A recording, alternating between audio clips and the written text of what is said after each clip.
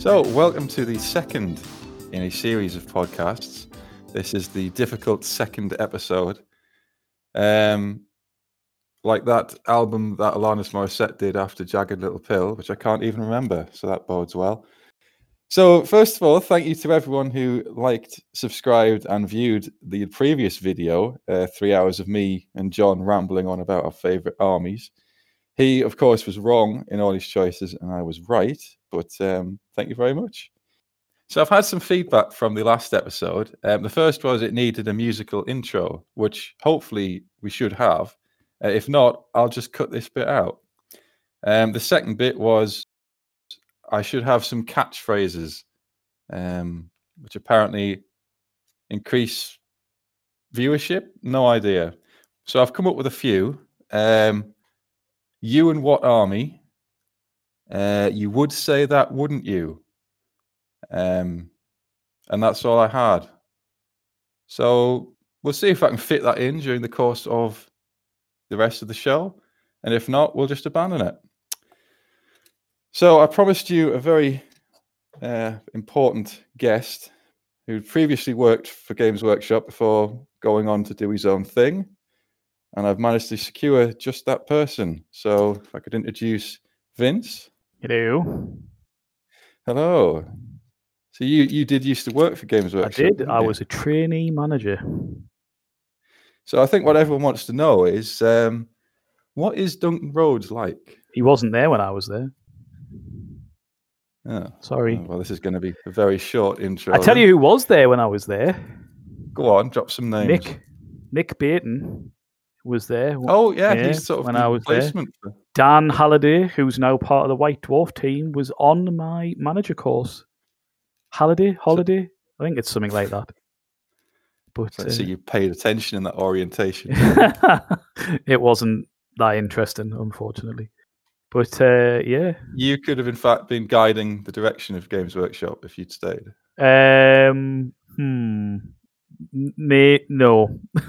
No.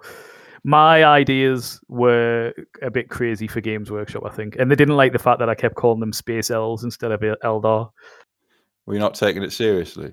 I took it seriously, but they had very silly rules about stuff like that, where old Games Workshop, in fairness, used to get very sensitive about their trademark and things like that.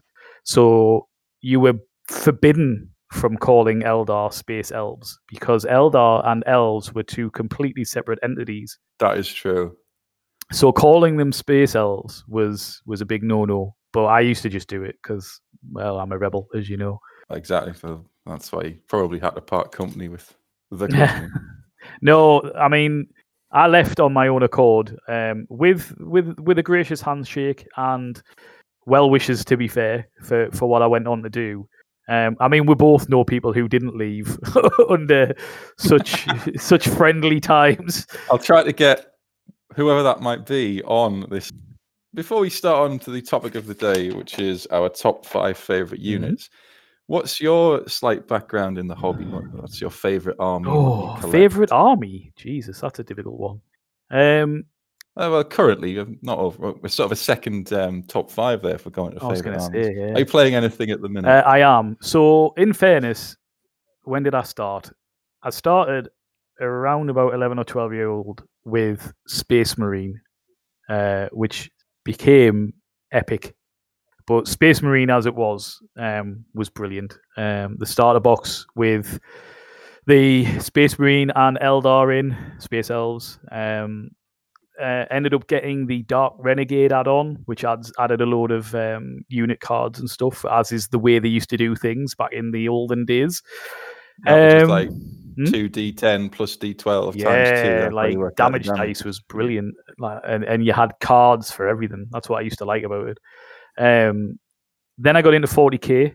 I got the box set of Warhammer 40k 2nd edition. That was the one with the very famous Marine with the power fist on the front. I believe so. Yeah, it was the pinnacle of modelling. In that every Marine was stood sideways stance on, holding the bolt gun across them. No multi-parts, Wasn't no that options. It was 3 parts, wasn't it? It was the Marine's body, the bolter, and the base. Yes, yeah, and maybe the backpack.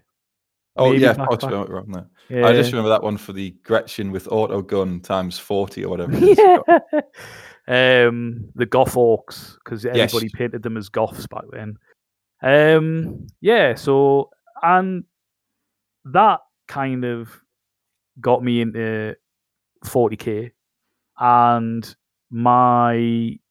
it started my love of the Angels of Death, as they were known back then, which was the Blood Angels and the Dark Angels. I like the Blood Angels from the basis that they were portrayed as just basically 40k vampires in a way. I like the aesthetic. I like the idea behind them. I like the idea behind their Primarch at the time, the lore that there was, the crazy stuff you could get, like a Death Company. They used to have the Furioso Dreadnought, all that stuff that was back then. And then the Dark Angels were just, this mystical 40k Space Marine Legion that I think back then didn't actually have much lore behind them, other than they were a bit weird, they were a bit war. Nobody was really sure about them. Sort of carried that on though, aren't they? They have. Nobody still knows whether they're what's the word I'm looking for? Heretic or loyalists. Sort of point of view, I suppose. It is. What are those cherubs about? Who knows? Not cherubs, watchers in the dark. Jeez, get your lore right. Sorry. But yeah, so I've still got them somewhere in my mother's attic, along with the second edition box and all the card buildings that you used to get and the horrible orcs. And a Mark 1 Rhino. Started playing a lot of Necromunda. Original Necromunda with a good mate, Pete. I had a Vansar gang. He had a Cawdor gang. And yeah, they were good. And I like Vansar, and I was really looking forward to the new ones coming out, and then I didn't like them, so we'll not get on that. I had the similar reaction to the reimagined Cawdor. They went from cultish religious zealots to same, but they harvest trash. I didn't get that connection. That was weird. Didn't make any sense. I mean, the system's nice. I think we had a few games of it when it came out. Yes. I would have liked to have played it with the full rules. Yeah, the full rules and the 3D territory, because that was the thing about Necromunda. Oh, you can play on multiple levels. And I liked, like, the original Necromunda. I liked that you could get to a point where the other gang would just run away if they'd taken too many wounds or too much damage. That's still in it. It's like the bottle check. I think it's in the but I don't know. I didn't like I think what put me off was just I didn't gel with the new Vansar. But yeah, so I played a lot of Necromunda, a bit of Blood Bowl. So yeah, kind of stopped playing it from about the age of 16 to 20, 25-ish, 26-ish. And then I was driving buses and I saw the advert for Games Workshop to say they wanted training managers. So I thought, why not? Put an application in, got accepted, and then got sent to the Metro Centre to train under the legend that was Mal. I don't know where he is now. I think he still works for them somewhere. And it just properly rekindled me love for the hobby. And then got offered a job elsewhere. So told them, gave me notice, at which point they basically said, all right, well, we're going to send you to Newcastle for the last 4 weeks of your work, and went to Newcastle and worked alongside. That's where I met Ian, who will hopefully be a guest at some point.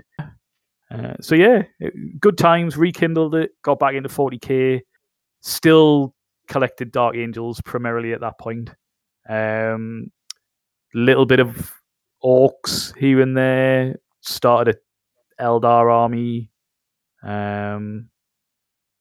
Yeah, and then trying to think, and then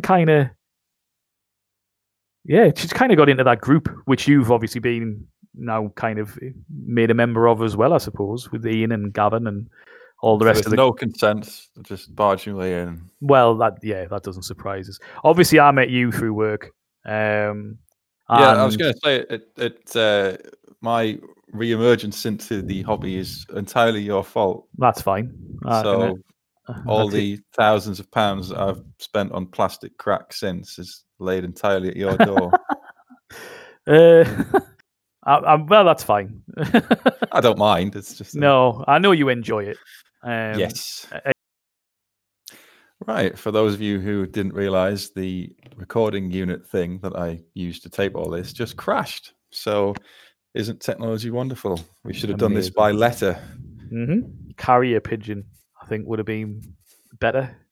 It might have Small. taken a while for the actual recording to go out, but well, might have a wider range. No, maybe not. Anyway, before we were so rudely interrupted, I was about to say you never actually got into fantasy, did you? no. And I asked you if I could swear, and you said yes. Yes, you can. So I fucking hate fantasy. But there is a reason for it, or at least I thought there was a reason for it. And I was thinking about this the other day, and that's what I was saying. So when you said you were going to get Duncan in, but you couldn't because he's got caught with all that cocaine. Yes. And then you asked me to come on. I was thinking about, the games I'd played and the different editions and all the rest of it. And I was thinking, why did I never get into fantasy? Like I was trying to think and all the rest of it. And as kids, as we do, as young'uns, I used to be many, many moons ago in the Scouts. And funnily enough, that was the first time I played Warhammer Fantasy, was at Scouts. And I must have been... Can I just stop you there? That we can't go into a deep dive, dark incident in your past linked to fantasy. No. This is I'm telling you why I don't like it. Keep it light. Yeah. It is light, don't worry. Right. So I was about 9, 10, I don't know, 11, somewhere around there. And we played a game of fantasy. I can't remember what the armies were. I can't even remember what edition it was. All I know is that the guy said to us, "Do you want to charge?" And not knowing the rules or anything like that, I was like, "No, I'll stand and shoot," which was the worst thing to do. And then the other player charged and basically wiped out my whole unit. And I remember just thinking, well, this is shit. And then I never got back into it. And even when I worked at Games Workshop and I had to know the rules and know how to play the game and all the rest of it, I would do everything I could not to touch fantasy. I hated it. I just didn't get it. I didn't gel with it. I didn't like it. It was, the armies were bollocks. The fact that you needed fucking 40 zombies to make a unit that was usable, and to paint 40 zombies and get them to actually rank up because the models were wank and they couldn't fit together. It was shit. I don't think I've ever started a fantasy army ever. Like, not one. I'm going to have to put out a massive apology to the High Elf Facebook page and the High Elf Discord group that I begged to listen to this podcast last week. I get it. So, don't get us wrong. I get it, and I can see the appeal of it. It just doesn't gel. Don't backtrack. For me. You're stuck with your opinion. I've got an opinion. Don't you worry about that. I've just told you what it is. It's a free speech zone. Yeah. It's all right. I've got some guests who are exclusively fantasy. I'm in talks with them, so it'll all balance out. I mean, Age of Sigmar. I like Age of Sigmar. Oh no! Moving on. Moving on. The topic of the day, I've written it down. It's the same as last week. It's not. Last week it was armies we have played, and this week it is top 5 units. I mean, armies you've played wasn't difficult. In fairness, was it? Actually, to list these units was quite well. It wasn't that difficult, but it was more difficult than armies I've played. My number 1 unit was instant. I knew exactly what it was. The other 4 took us a while.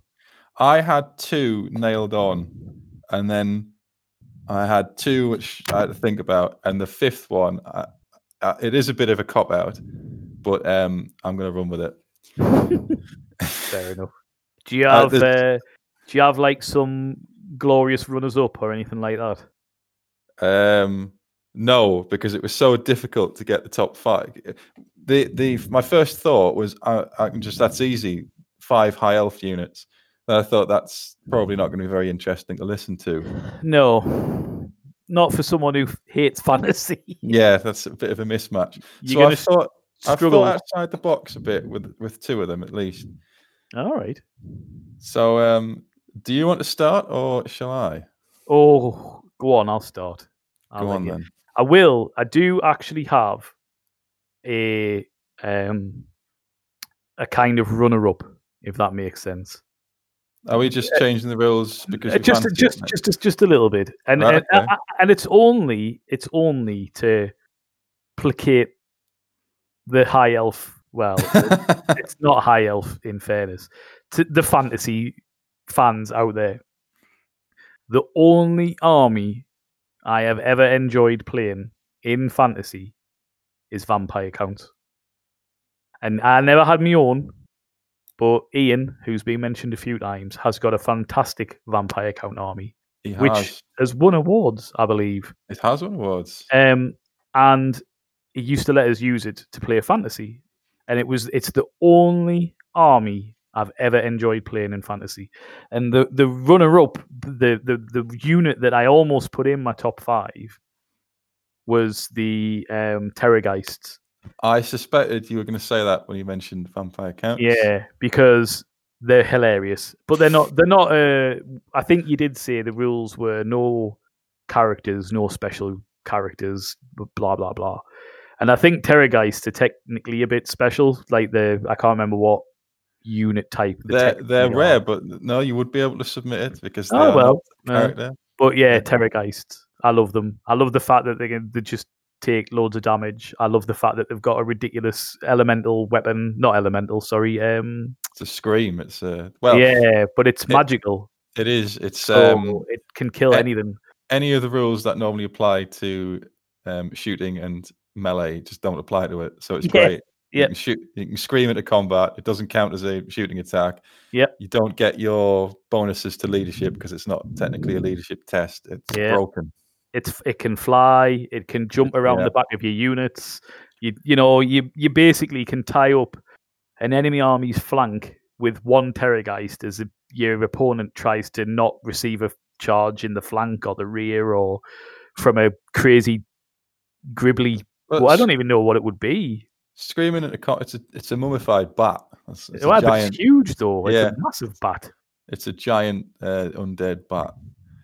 But so screaming into combat is horrible. Yeah, and I loved it. The bit I didn't like about playing them, as you may have guessed, was the 40 zombies. I was going to say, was it everything else? The vampires I liked. One of the only fantasy models I painted of my own accord was Konrad von Kurz, because he was... that's Konrad von Karstein.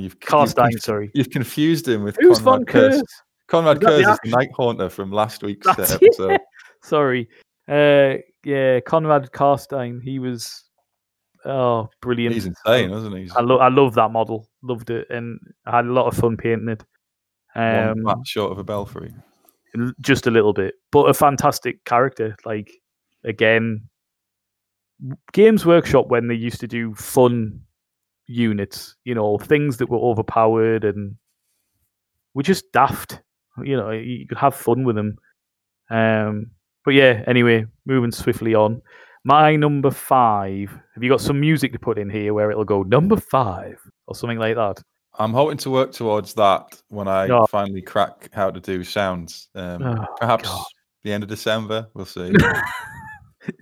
You're disappointing, Mark. I just put in the minimum effort possible. I mean, story of your life, right there. It's just a waste of energy. I did the thumbnail on Microsoft Paint for the last one, and if you look on these YouTube or how to do a channel, it says look at the thumbnail. That's how you attract people in. That's what everyone looks at. Yeah, that's true, but that's effort. So Microsoft Paint it is. MS Paint is the best, in fairness. Anyway, number 5. Yeah. So number 5. hang on, where's my list gone? I've been rudely interrupted now. My train of thought. Original. So going back to when I was but a boy, obviously the first edition of 40k that I played was second edition. Started off with Blood Angel Space Marines, as we've discussed. And then I got interested in Space Elves, or Eldar, funnily enough. And I started a little Eldar army, and one of the units that I absolutely loved were the original Eldar Harlequins, mainly because of the Harlequin's kiss weapon and the lore behind it. I mean, they were ridiculous in combat anyway, particularly in second edition. But the lore behind the Harlequin's kiss, whereby this warrior punches you with a weapon straight through your armor, and then a nanomolecular wire unravels itself, or buries itself within you, and then with a flick of the wrist, it basically turns your insides to mush. Like, it's just brilliant, and it was it's just, you read that and we're like, that's fantastic. Like, weirdly, it sounds like I'm a bit of a serial killer now, but just that lore and the writing at the time, it's classic GW. They just didn't care. Like, 12-year-old kids were buying this stuff and they just didn't care. They were talking about things being basically turned to mush. And it played across into the game as well, because my memory of the rules at that time were the Harlequin's kiss was ridiculous as a weapon. I can't remember what it rolled, and I've struggled, unfortunately, to find the rules anywhere online to try and remember what it rolled. I've got the. Was this from the book with the striking? Sorry, not that. The what they call the ones that fly, swooping hawks. Swooping hawks, yeah. Is it from the book with the swooping hawk on the front? Because I've got that somewhere. Oh, and it does have Harlequins in it. But I can't remember the rules. Maybe I can't remember whether or not. I definitely remember. I think they did have a second edition codex. Yeah, I think it is. So it's got like what do you call them? The blue ones. That's terrible. Dire Avengers. The Dire Avenger. We've all done our research here, honestly. Yeah, the Dire Avenger was the main character on the front of it. And then the Swooping Hawks were behind it, if I remember rightly. Yeah, I've got that, and they are in there. But I never realised they actually had models back then. Or did they? Not many, but they had a few. They're nothing. Feel free to Google, people. They're not pretty. In fact, they're pretty horrific. But yeah, it was just brilliant. Like, they made a bit of a comeback recently. The models are nice. The models are really nice. Supposed to be strong list. Or they were. I don't know if we've survived in. I'm not sure about in the 9th edition. From what I've read, the rules for 8th edition, Eldar haven't had a lot of love for a long time. They did in 8th. Did they? Have you ever played an Eldar? I didn't play 8th. I didn't play 8th, in fairness. They can stack Eldar. I'll not go into it. That's a rant. I think I have ranted about it last week. But, you ranted. That doesn't surprise us. That's just turned into one long rant. Yeah. But yeah, they were quite strong Eldar in 8th, but I don't know if it's carried over to 9th. And I've seen a lot more use of Harlequin lists on other available internet wargaming sites. But I've never used them. I've never played against them. But I've seen some amazing paint schemes of the Harlequin pattern on jet bikes and things like that. So I can see from as well as a modelling hobby side of it. Yeah. I mean, models-wise, they're really, really nice. Like, especially the new stuff. When they did the Harlequin, they brought out the new god or whatever it was. Yes, I know what you mean, and I'm totally blanking on. There was 3 of them. No, I can't remember. Aeneid or something, wasn't it? Yeah, Aeneid or something like that is, I think, how you pronounced it. But anyway, they released them, I remember, and they were better. like I remember the rules getting a lot better, and I remember that people, like you say, they started to become popular again, and all the rest of it. But yeah, like I don't know, recent Eldar, like everything I've heard, people have just been whinging because they just haven't. Shocker. Well, yeah, that it felt like they weren't getting a lot of love, and I'm pretty sure, other than those models that were brought out for the special books that they were doing. Oh God, my memory's totally going here. Psychic Awakening. Yes, so it was one of the Psychic Awakening books, wasn't it, where they brought out the Inead and all the other models. And I think other than them, and maybe a few new models for, like you say, for Harlequins and things like that, they just feel like they haven't had a lot of love for a long time. Like a lot of the models are still kind of like 6th edition, 5th edition time. Like your Guardians are awful, like horrid.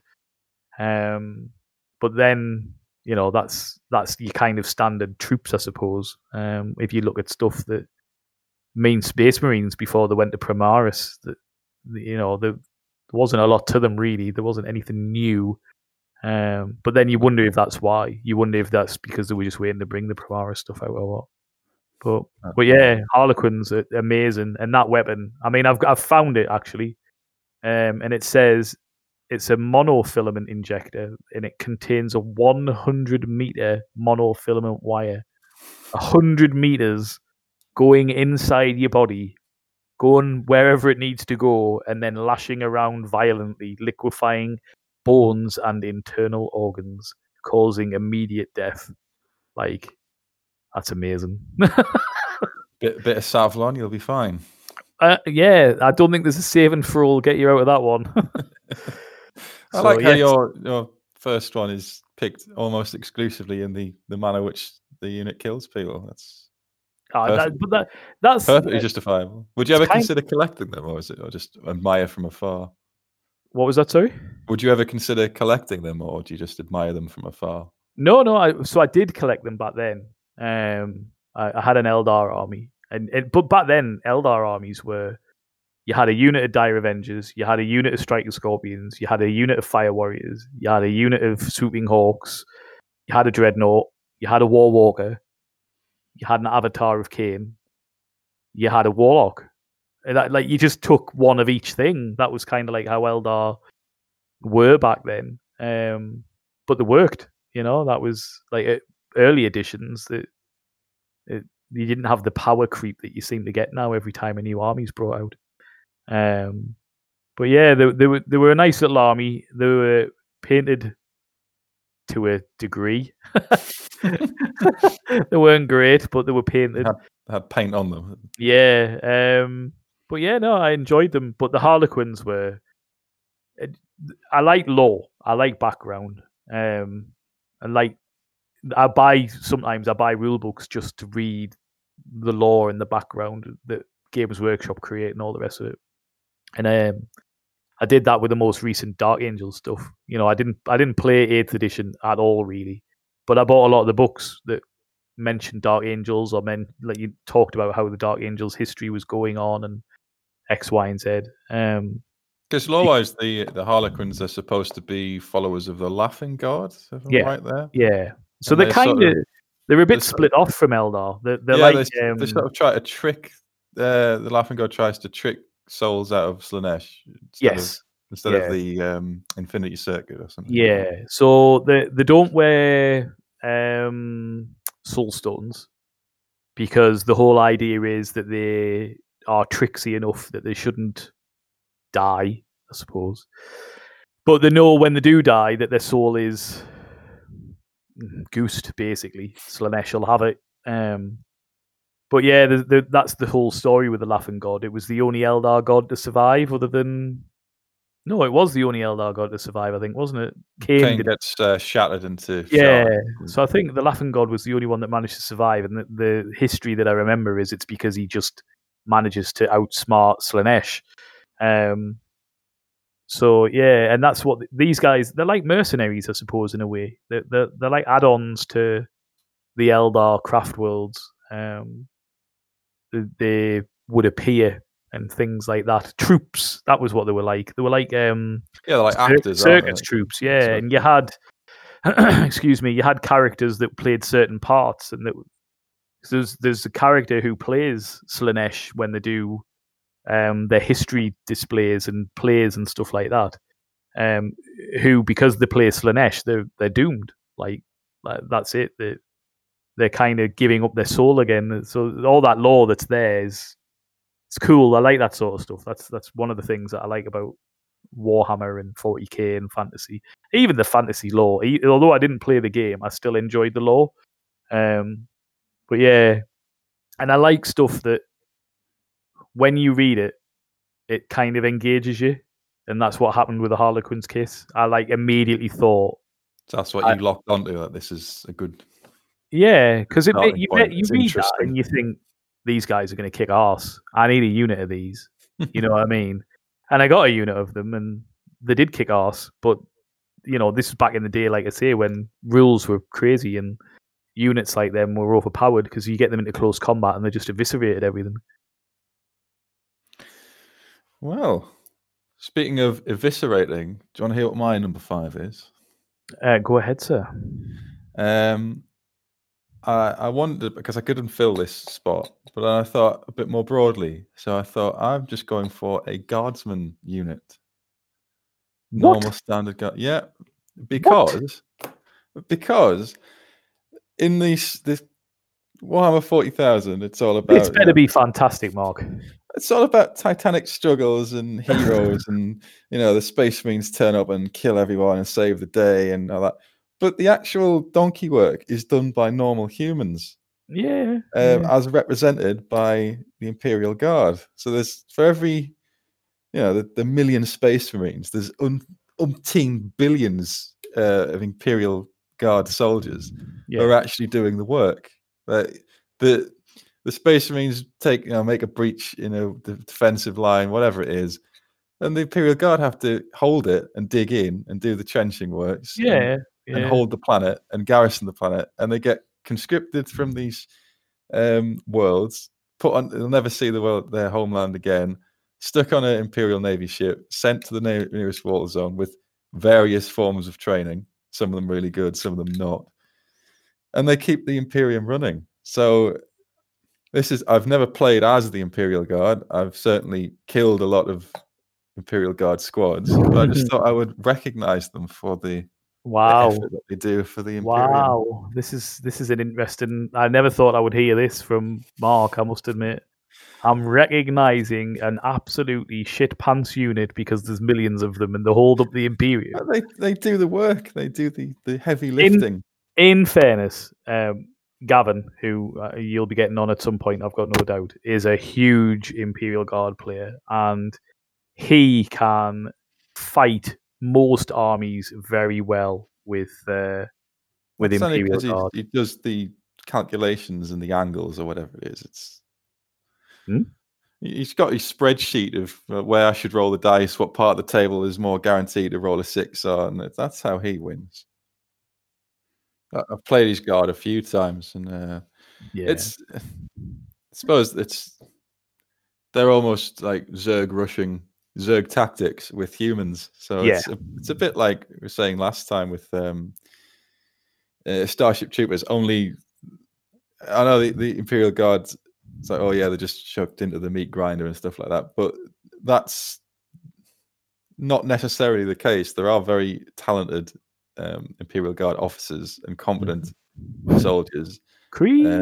To name no names. So I don't think they get enough. They're not a joke. They're just, and they're cheap, and they're very what's the word? They're very versatile. You can give them like your tasks do. You give them an officer and a commissar and a voxcaster, and you start minor buffing them, and then but their main buff is their orders. Yeah, so that is a very good game mechanic to turn 20 lasgun shots. Oh, massively.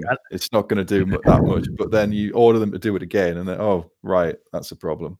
And that's where, I mean, weight of fire is a massive thing with the Imperial Guard, and that's, like you say, the issue with them, I suppose, is you have to have quite big units, but once They're you've not got that that, expensive. no, Points but cost-wise anyway. I'm more meant about the hobby side because Yeah, you've that is got a to build problem. them, you got to build them, prep them, paint them.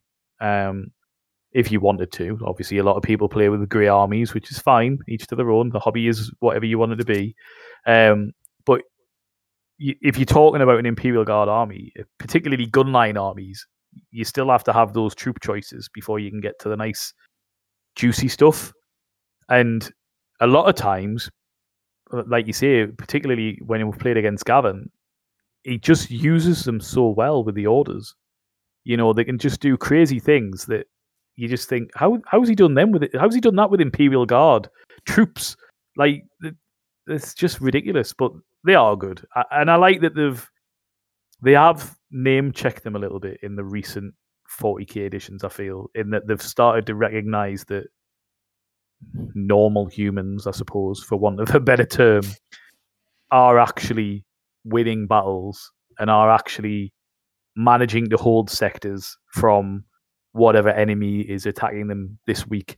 I mean, the Sabbath Worlds campaign, which became huge, has very little Space Marine influence in it. If you read any of the books that were set there, like Gaunt's Ghost and all the rest of it. I was going to say they've had their champions with the Gaunt's Ghost books and was it Commissar Kane and things like that. Mm-hmm.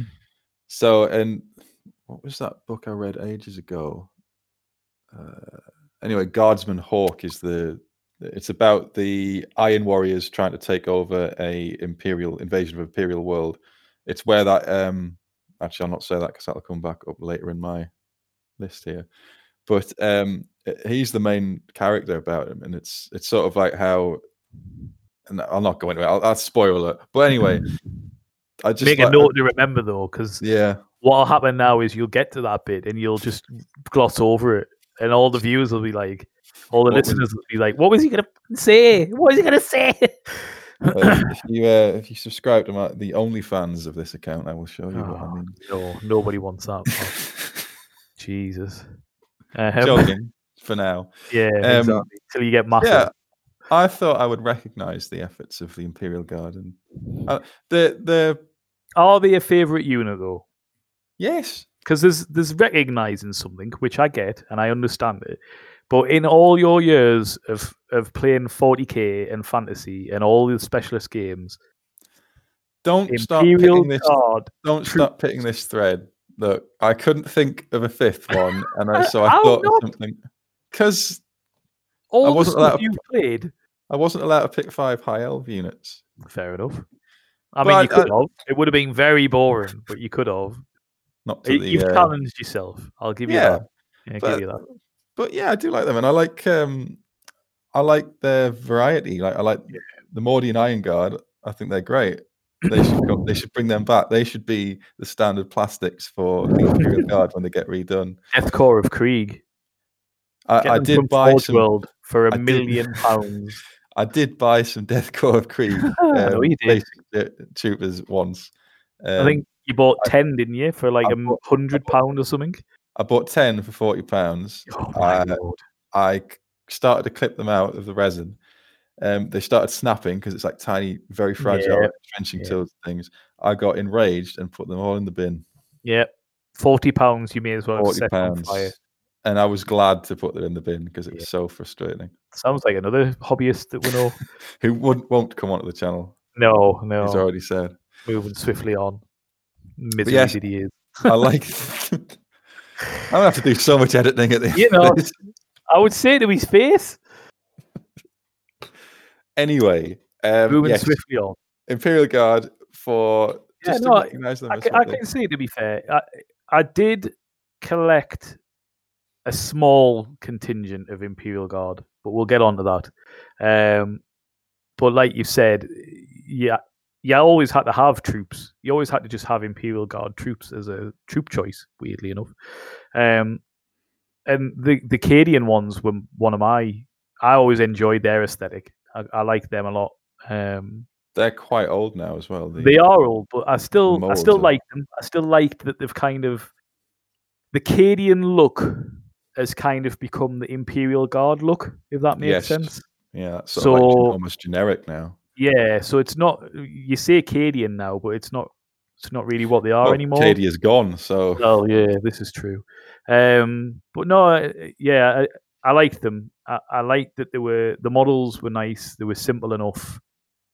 But the big problem with them is it took them a while to get the balance right. I think with them, so you had a lot of players who just wouldn't collect Imperial Guard because Imperial Guardsmen just died well, because they yeah, were like it's very expensive. I think they're now focusing toughness more. 3. Yeah, they're now focusing on Well, now you've got artillery these, army, isn't it? Tank yeah, armies. like now you've got these crazy Karskin, not Karskin. What were the stormtroopers called that they brought out that they've tried to switch everybody over to? Oh, I can't think now. didn't they have a book about Tempestus Militarum? Tempestus Scions, that's Tempestus them. Scions, that's it. Which is the new, because Games Workshop, you're great. Games Workshop basically went through a process of trying to trademark every single name that they wanted to own. And obviously you can't own names like Space Marine, hence now why they're called Primaris Marines and things like that. Astra Militarum, that's yeah, Astra Militarum was what the Imperial Guard became. And then you've now got Tempestus Scions. And they're nice. I don't mind the models for those guys, but yeah, they're not as flavorful and I think enjoyable, to be fair, as Imperial Guard. So yeah, I can kind of it's just Tempestus, whatever they're called, Scions. Stormtroopers. They whatever they are, they're like the elite. That's what I'm trying to get away from. It's just right. You've reached age of military service. There's a las gun. Go and defend that wall. I think it's Ian that, and he'll correct us when he comes on, but I think it's Ian that says that they're basically based on Russia. It's very much that World War II Soviet era, sorry, not Russia, Soviet Union. It's that very much kind of like, there's a commissar. You stood in front of the commissar, you pick up the rifle, whether there's any ammo or not, and you start attacking the enemy. And if you turn around, you get shot. And again, I mean, you can get into the history of GW, but you can see where all their influences have come from if you look into stuff. But yeah, they're cool. I like them.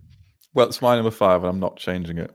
That's fine. You're entitled to not change it. It's your choice. My channel, yeah, I can do it's what wrong, I want. but it's your choice. There we go. There's a mutiny first guest mutiny on episode 2. That's not really, I think it'll happen a lot, Mark. So my number 4, leave a gap for the number 4 jingle. There's not going to be a jingle. Oh, don't get your hopes up. Jesus. Current Primaris Marines is my number 4. Wow. Yeah, I did not see that coming. Yeah, so specifically the most latest box set that came out, obviously for 9th edition. Jesus, I had a proper brain fart there trying to remember the edition. And there's one of the units that's in there. They've obviously, again, Games Workshop wanting to own every single name in the universe. There's one of the units that's in it, and I think, is it Intercessors or? Oh. Yes, Intercessors are a thing. Yeah, this is the only bit that frustrates us with these crazy names that they come up with. So I don't know what one is. I don't know what it's armed with. I think they're close combat from what my memory is, and obviously I got the box set when it came out because, in fairness to GW, they were going through a time of being doing very good deals when it comes to box sets. The cost to the price to what you got was very, very good, in my opinion. I sold the Necrons to Elliot, another hobbyist that we know, and kept the Space Marines and did them as Dark Angels. And yeah, the Intercessors, I really, really like them. David, bless him, gave me a load of Primaris stuff that he didn't want anymore, which meant I was able to expand the units to be more usable sizes. But I remember I played a game against Gavin, and a unit of Intercessors managed to hold an objective against hordes and hordes of his Chaos Demons until the end of the game and take the point. And I just remember thinking, this is what Space Marines are meant to be like. This is what the lore is. This is what the idea is behind them. 5 or 6 models in a unit facing off against. It was horrors. So as you'll know, because you've played them, they just multiply and multiply and multiply. And these intercessors just stood there and didn't die. A few of them died, but not all of them. But they just stood there and took the fight to these demons. And it was like, that's what 40k is meant to be. That's what the idea is with 40k, particularly with Space Marines. So was that like a cinematic moment for you? Yeah, it was a little bit. Like I remember discussing it afterwards with Gavin, and we were both like, that was a cool fight. It was really cool. It fit with the narrative of what we were playing in the game, the objective wise, and all the rest of it. And even though they were outnumbered, it was just awesome. So yeah, the new Primaris stuff I really like. I like the style of them. I like the fact now that they're the scale is right. They look so much better than the old Marines did.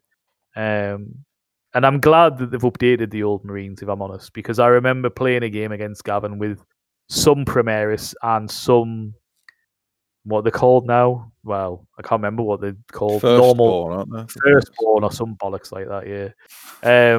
I remember playing with some of my old Dark Angels. So Can I just stop you? I am trying to get free stuff off Games Workshop, and you have slated them every time they've come up. Well, I'm not slating them, but it just makes us laugh how they retcon everything all the time. So they've brought out these lovely new units, which are fantastic. And then it's like, well, what do we call the old ones now? Firstborn, even though they're not Firstborn. There might have been a 3rd founding or a 5th founding. Anyway. But no, I played a game against Gavin. I had some Primaris stuff, and I had a couple of tactical squads of my old Dark Angels, and they just melted. In 9th edition, before the changes came in where they made Firstborn comparable. 2 wounds. Yeah, 2 wounds and little stuff like that. Before they brought that in, they were shit. They just melted. And at first I was like, I don't like this.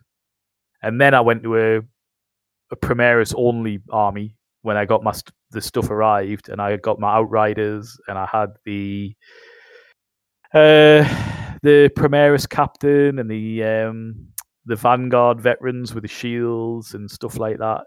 And then I played a game, and it was just awesome. Absolutely awesome. Really enjoyed it.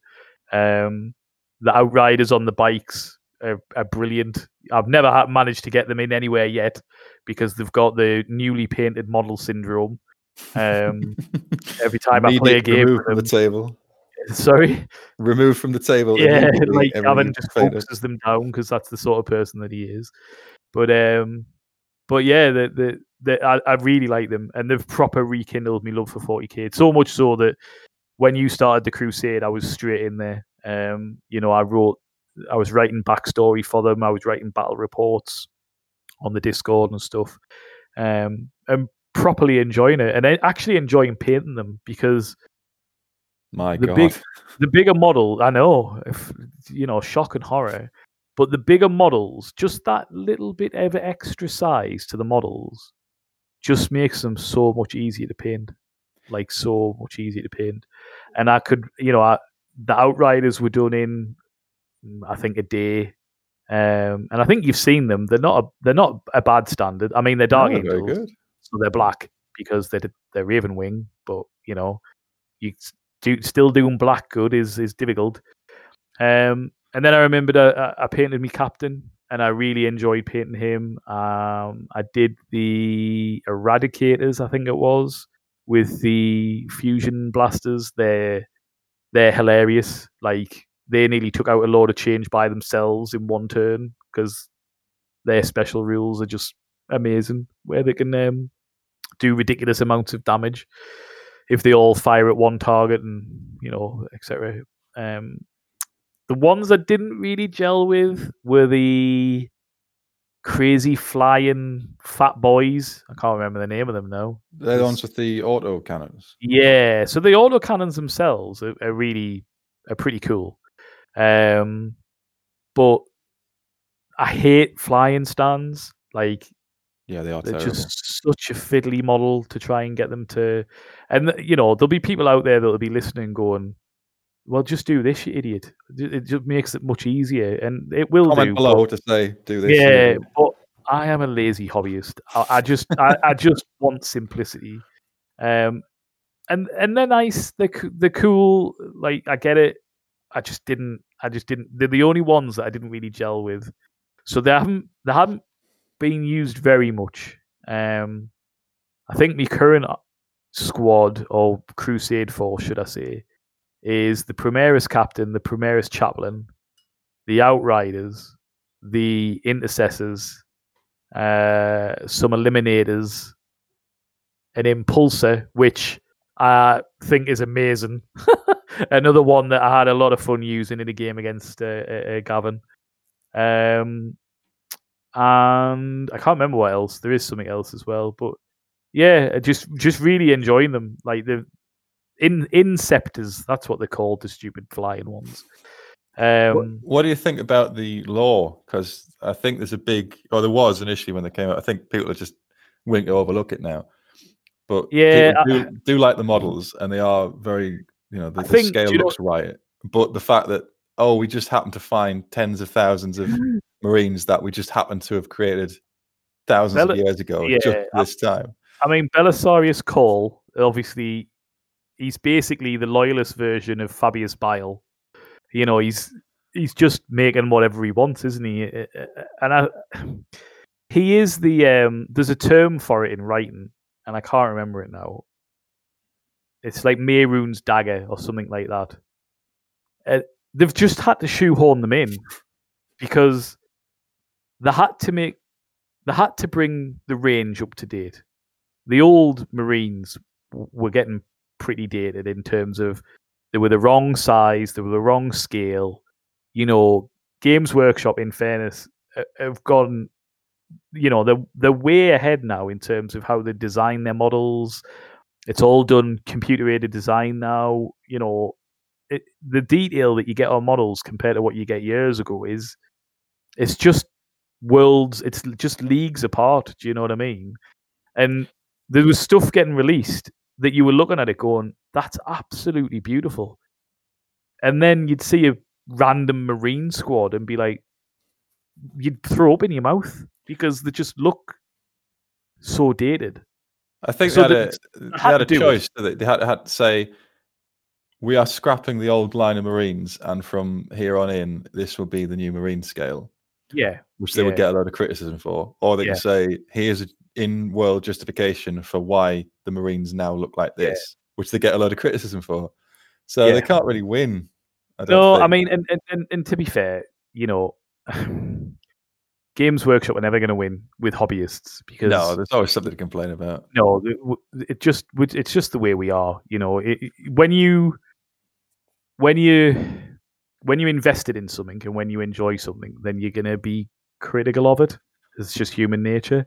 That's that overused word, passion, though, isn't it? Because if you care about it to be annoyed about something, or and don't get us wrong, there's people out there who go absolutely ridiculous, like the way they go on about little changes and all the rest of it. It's just not worth it. It's not worth your energy in life. Do you know what I mean? There's nothing you can do about it. It's not like Games Workshop are going to suddenly put out a note where they say, "Oh, sorry, Trevor in Dorset. We've read your post on wherever, and we're going to remove that rule because you don't like it."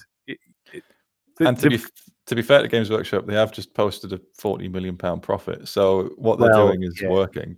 And I think that it got to a point where it's like pulling off the plaster when you've got a cut. They'd gone so long just kind of trying to fix it and fix it and fix it and fix it that they just had to get to the point where they just ripped off the plaster and said, right, here's your new Marines. Do you think the Primaris will completely replace the old Marines, or do you think they'll? I think they will, slowly but surely. I think that's their plan.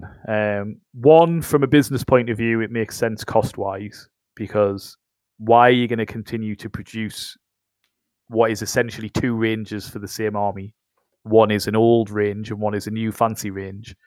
And I think in terms of lore, the way I understand it, the way I've written it in, they've written it in, is they're slowly converting all of the Marines to Primaris anyway. Because So Calgar got converted across. well, yeah. So yeah, I think they'll get rid of them. I don't know. I don't think it'll be a quick change because, again, we're all hobbyists, and I think hobbyists will go bananas if you took their models off them overnight.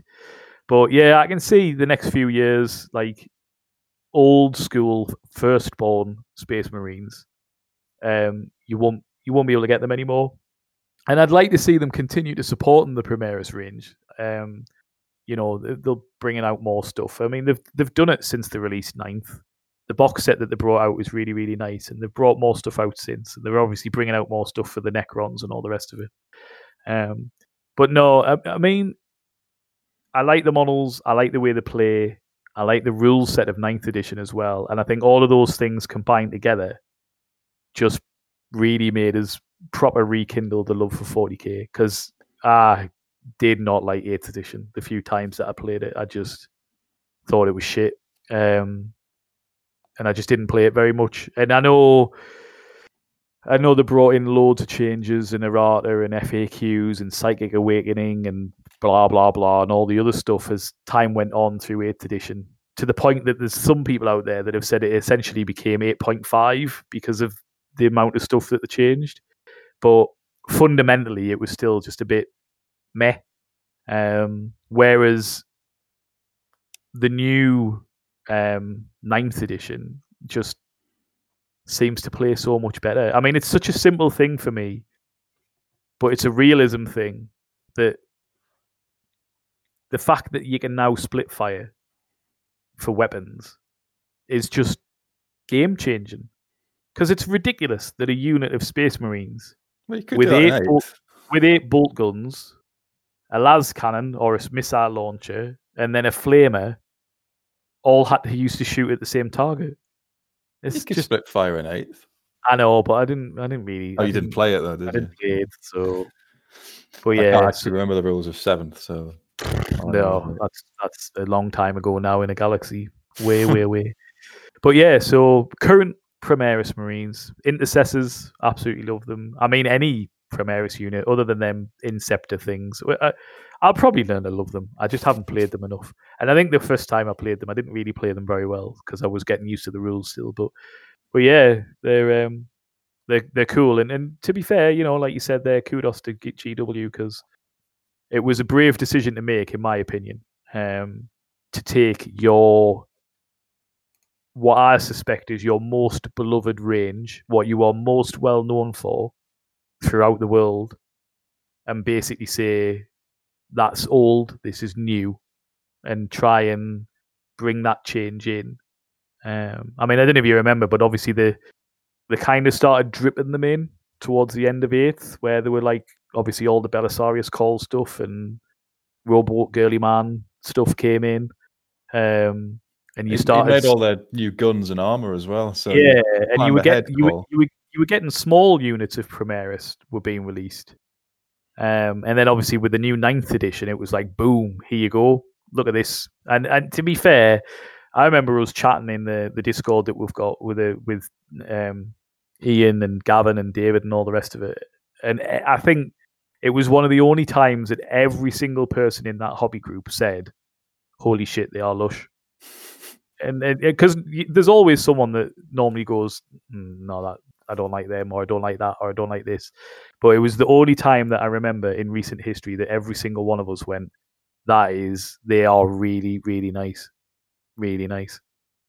I think the high quality of the models and the rules as sort of people are willing to now overlook the iffy fluff for why they came about, or the reason why they came about anyway.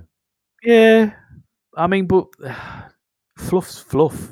It's like, at what point do you continue to be annoyed about something that you're not going to be able to change. You know what I mean? Never, because they're now part of the story now. So this is it. But no, so that was my number 4, which I was surprised. No, not surprised. I was happy to see that it caught you off guard. It did catch you off guard. I wasn't expecting that at all. Well, my number 4 is the Empire steam tank from Warhammer Fantasy Battle. Fantastic. A brilliant model. It is. Yes, the model itself, especially the 8th edition model, it's brilliant.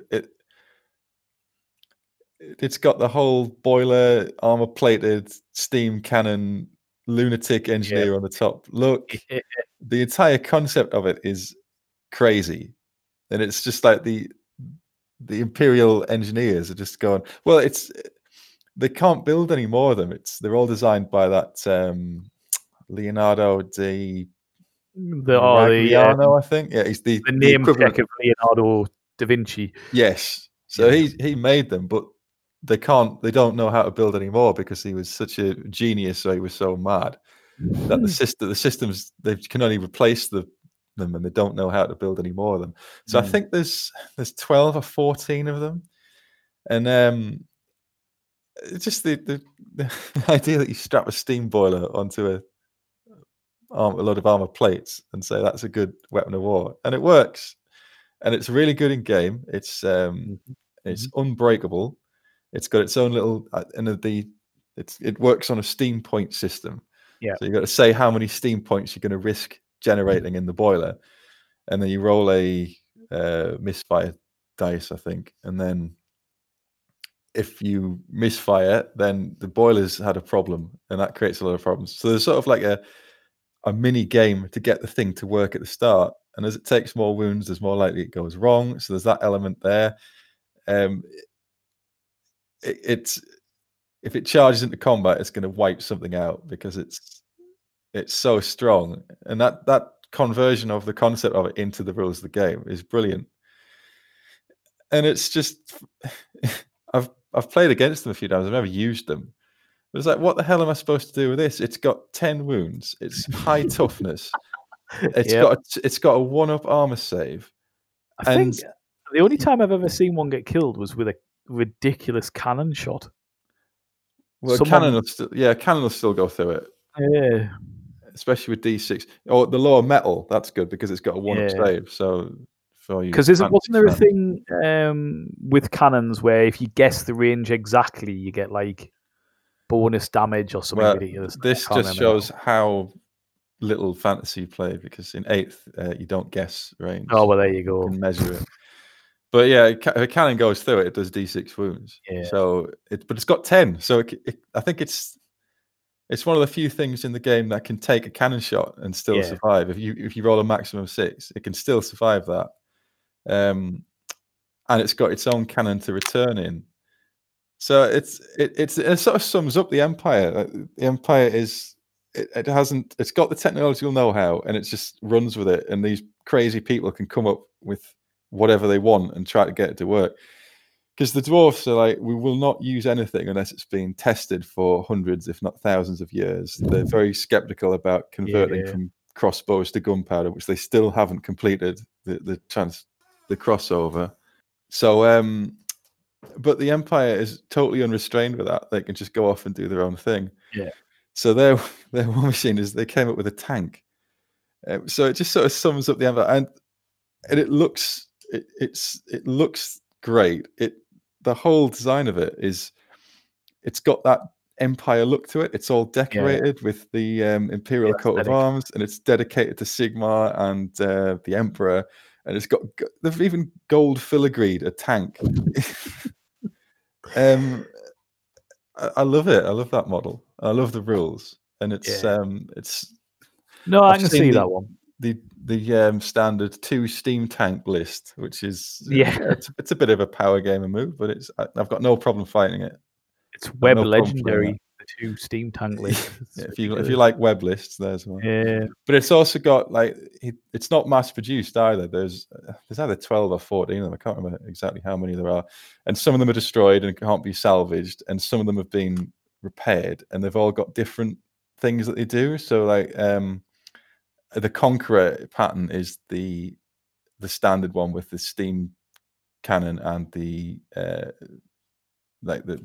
steam, the thing that sprays out steam, and there's a cannon powered by steam.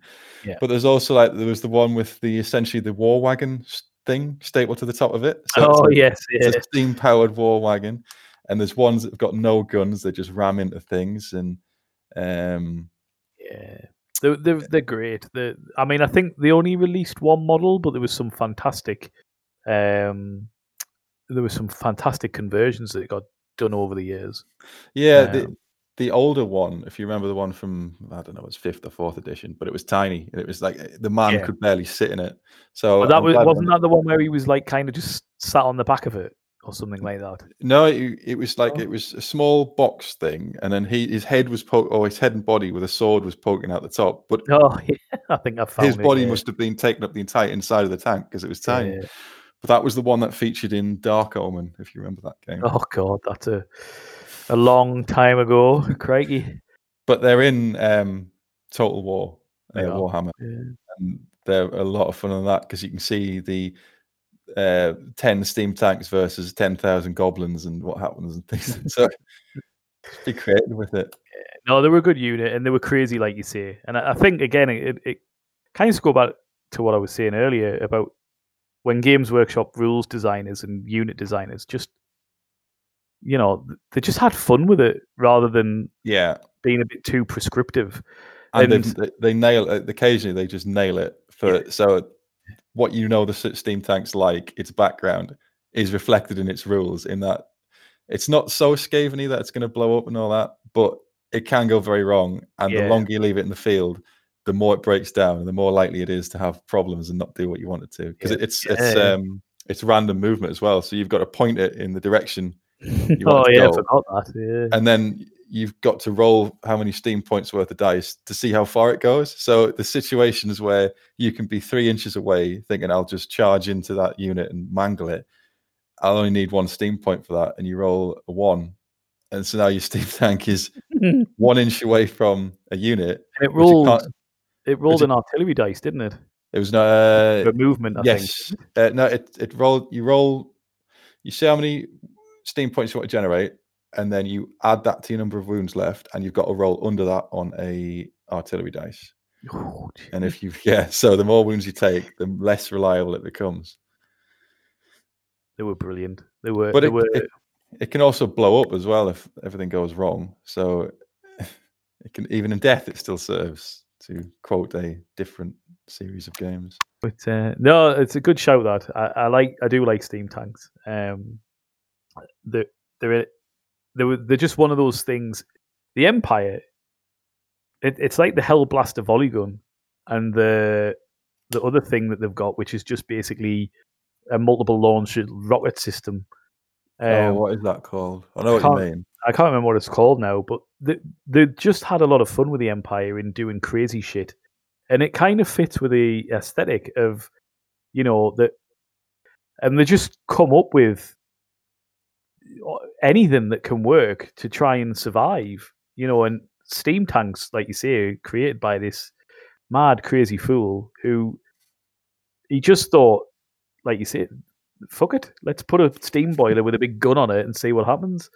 And I just love the idea of that it kind of fits, like I say, with the lore, the aesthetic. I love the steam tank. I'll play any army with it anytime, and hopefully not complain as it mows down my very squishy. Just laugh. You just gotta laugh. Like there's nothing you can do in that situation other than smile, smile and nod, basically. I did think about getting an Empire army ages ago, but for whatever reason, there was a lad who used to be shunned at the Metro Center Games Workshop because he had an Empire gunline army. Yeah, that's the type of army that would interest me, and I know it's not. Nobody would play him. No. Nobody would play him because he just used to put everything on the back line, and then just shoot the shit out of you. It just wasn't fun. It's the Nuln artillery train, but each to their own. Yeah, the hobby is what you make it. Well, I don't mind playing superpowered lists as long as you're aware that that's what you're playing, and like Yeah. bringing a superpower list to a casual setting without telling your opponent beforehand is a bit bad. But that's the way some people like to play. I've probably been guilty of it in the past. That's why, I mean, it's a complete tangent from what we're talking about, but that's why I never, ever got into competitive gaming. Well, I hated it. I have arranged to speak to someone about competitive gaming there you later go. on, so we'll have an entire episode on it. Spoilers. Spoiler alert, yeah. Mm. Like and subscribe for more. Number 2, if you finish, sorry. No, yeah, that was me. Just the whole. I think that the Empire almost summed up technological progress, advancements, pride, and they're really, really strong. Yeah, they're a good army. Or they are still a good army. For those that still play 8th edition, and obviously I don't know what they're like in Age of Sigmar now, but I know. Moving on. Have they become Cities of Sigmar or something? I don't know. I don't know. Yeah, because I think Ian's. I'll let him talk about when he comes on. But you'll have to remember to ask Ian about his Cities of Sigmar army. Oh yes, that's good. Very nice. I've seen Very his nice. what he's done with them. But yes, so number 2 in my list of top 5 units, and it's a bit of a strange one because you can only take it as a unit, I think, in later versions of 40k. But it was the Leman Russ Armored Company, and you used to be able to take 1 command tank and then platoons of 3 Leman Russ tanks at one point. And to be fair, it's because I love the Leman Russ tank. Like, it's so you just went whatever the most Leman Russ you can get in a unit. That is... Yeah, well, before I left GW, back in the day, you used to get 50% discount as a staff member. I don't think they get that now, but that's what you used to get back in the day. And you used to be able to get a Leman Russ Armored Company box, which was 10 Leman Russes in a box. Was this the Armageddon thing, or is that different? Yeah, probably around about that time.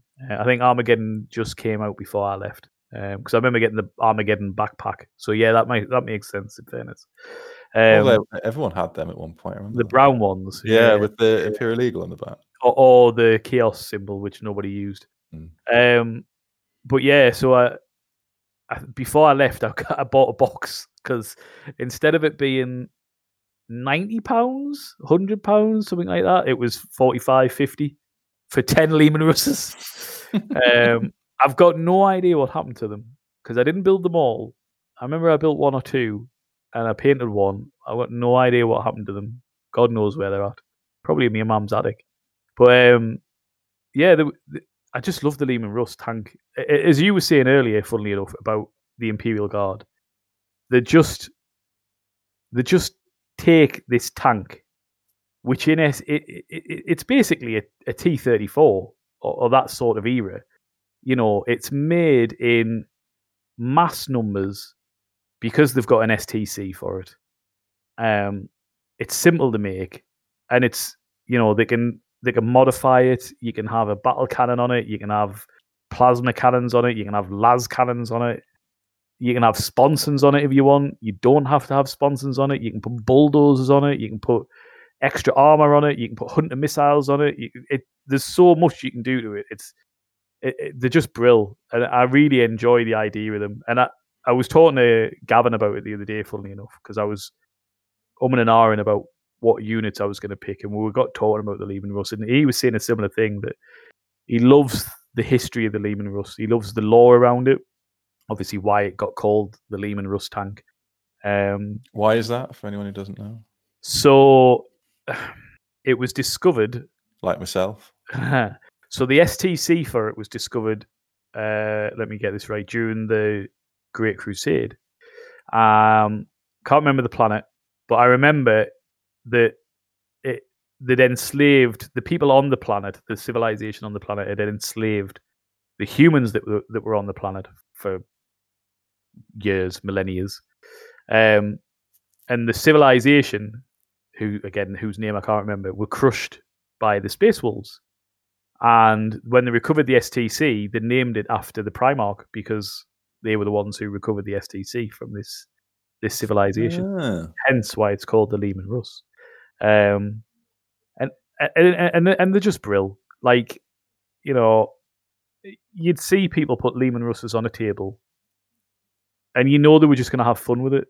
Imperial Guard players, they're just brilliant at what they could do.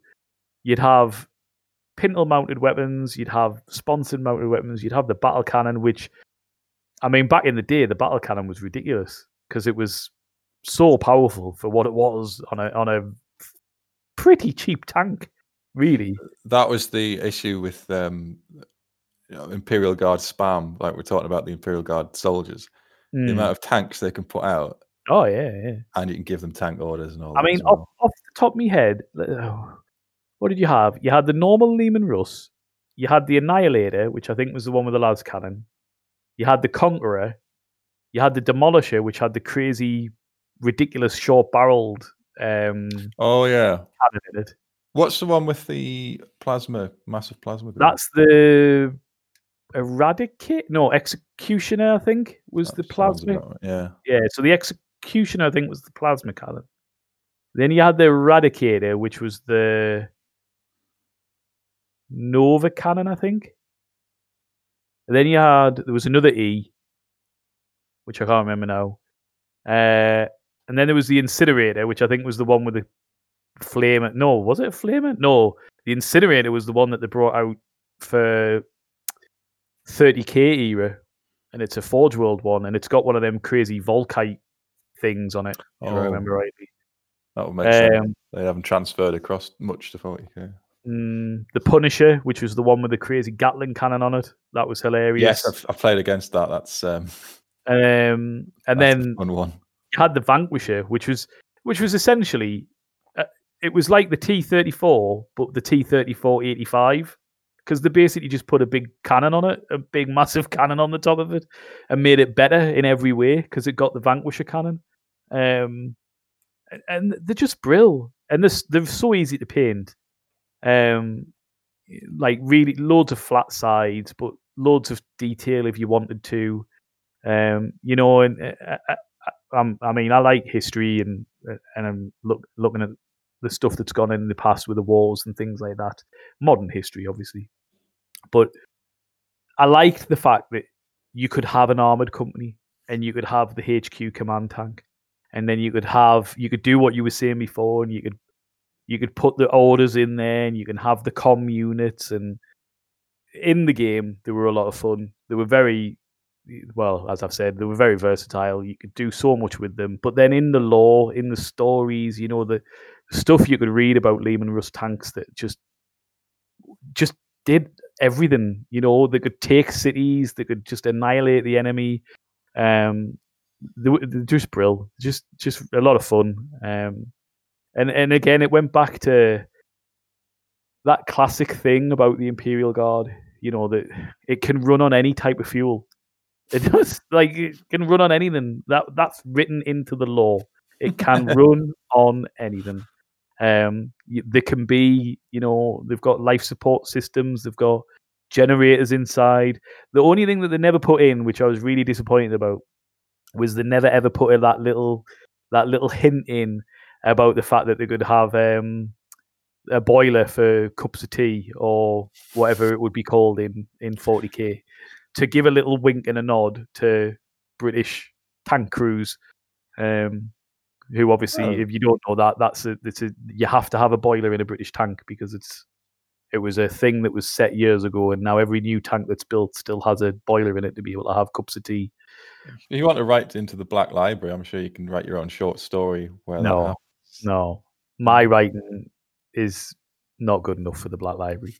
I'll get David to do it. His writing's good enough. No, I've read some Black Library. It's terrible. Anyway, moving swiftly on.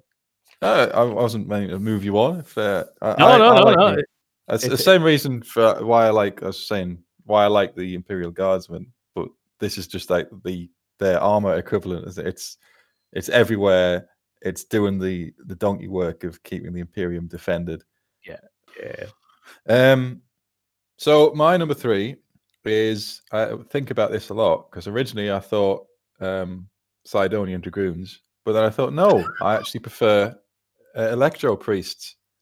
And specifically the Fulgurite Electro Priests. All who are right. the ones with the staves. Yeah. They are they are some of the most fun I've had playing Adeptus Mechanicus is either piling them into those D-Day landing boats and charging them up the board, hope that they survive, and then flood them out and charge something and chop them up. Yeah. Or I got the drill, so you can have them pop up behind the enemy and do their charging thing. Yeah. And they hit like a truck because they inflict mortal wounds just for making a charge, and then they inflict mortal wounds when they're they do inflict mortal wounds, and they do a high amount of damage per attack, and they've got a invulnerable save which improves every time you wipe out a unit. So unless you deal with them, they get stronger and stronger and harder to kill, and they're just they're a brilliant weapon in combat. If you can close the gap, that's the major problem. As long as you can get them across the battlefield into the opponent, they're great. And the reason I'm saying Fulgurite as opposed to what's the other one called? Oh, pass. Corpuscari. There's a big split between them. It's like the Electro Priests who worship the motor force are in a massive. It's sort of like the Judean People's Front versus the People's Front of Judea. The Corpuscari think that the motor force should be shared with everyone and therefore blast everyone with electricity.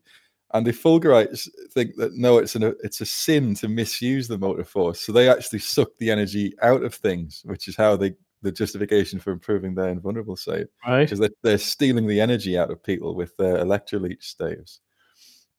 So still, even again, linked into the Adeptus Mechanicus being such a mix of different things and things that don't make sense and things that have been disagreed on. And it's like the basic of it.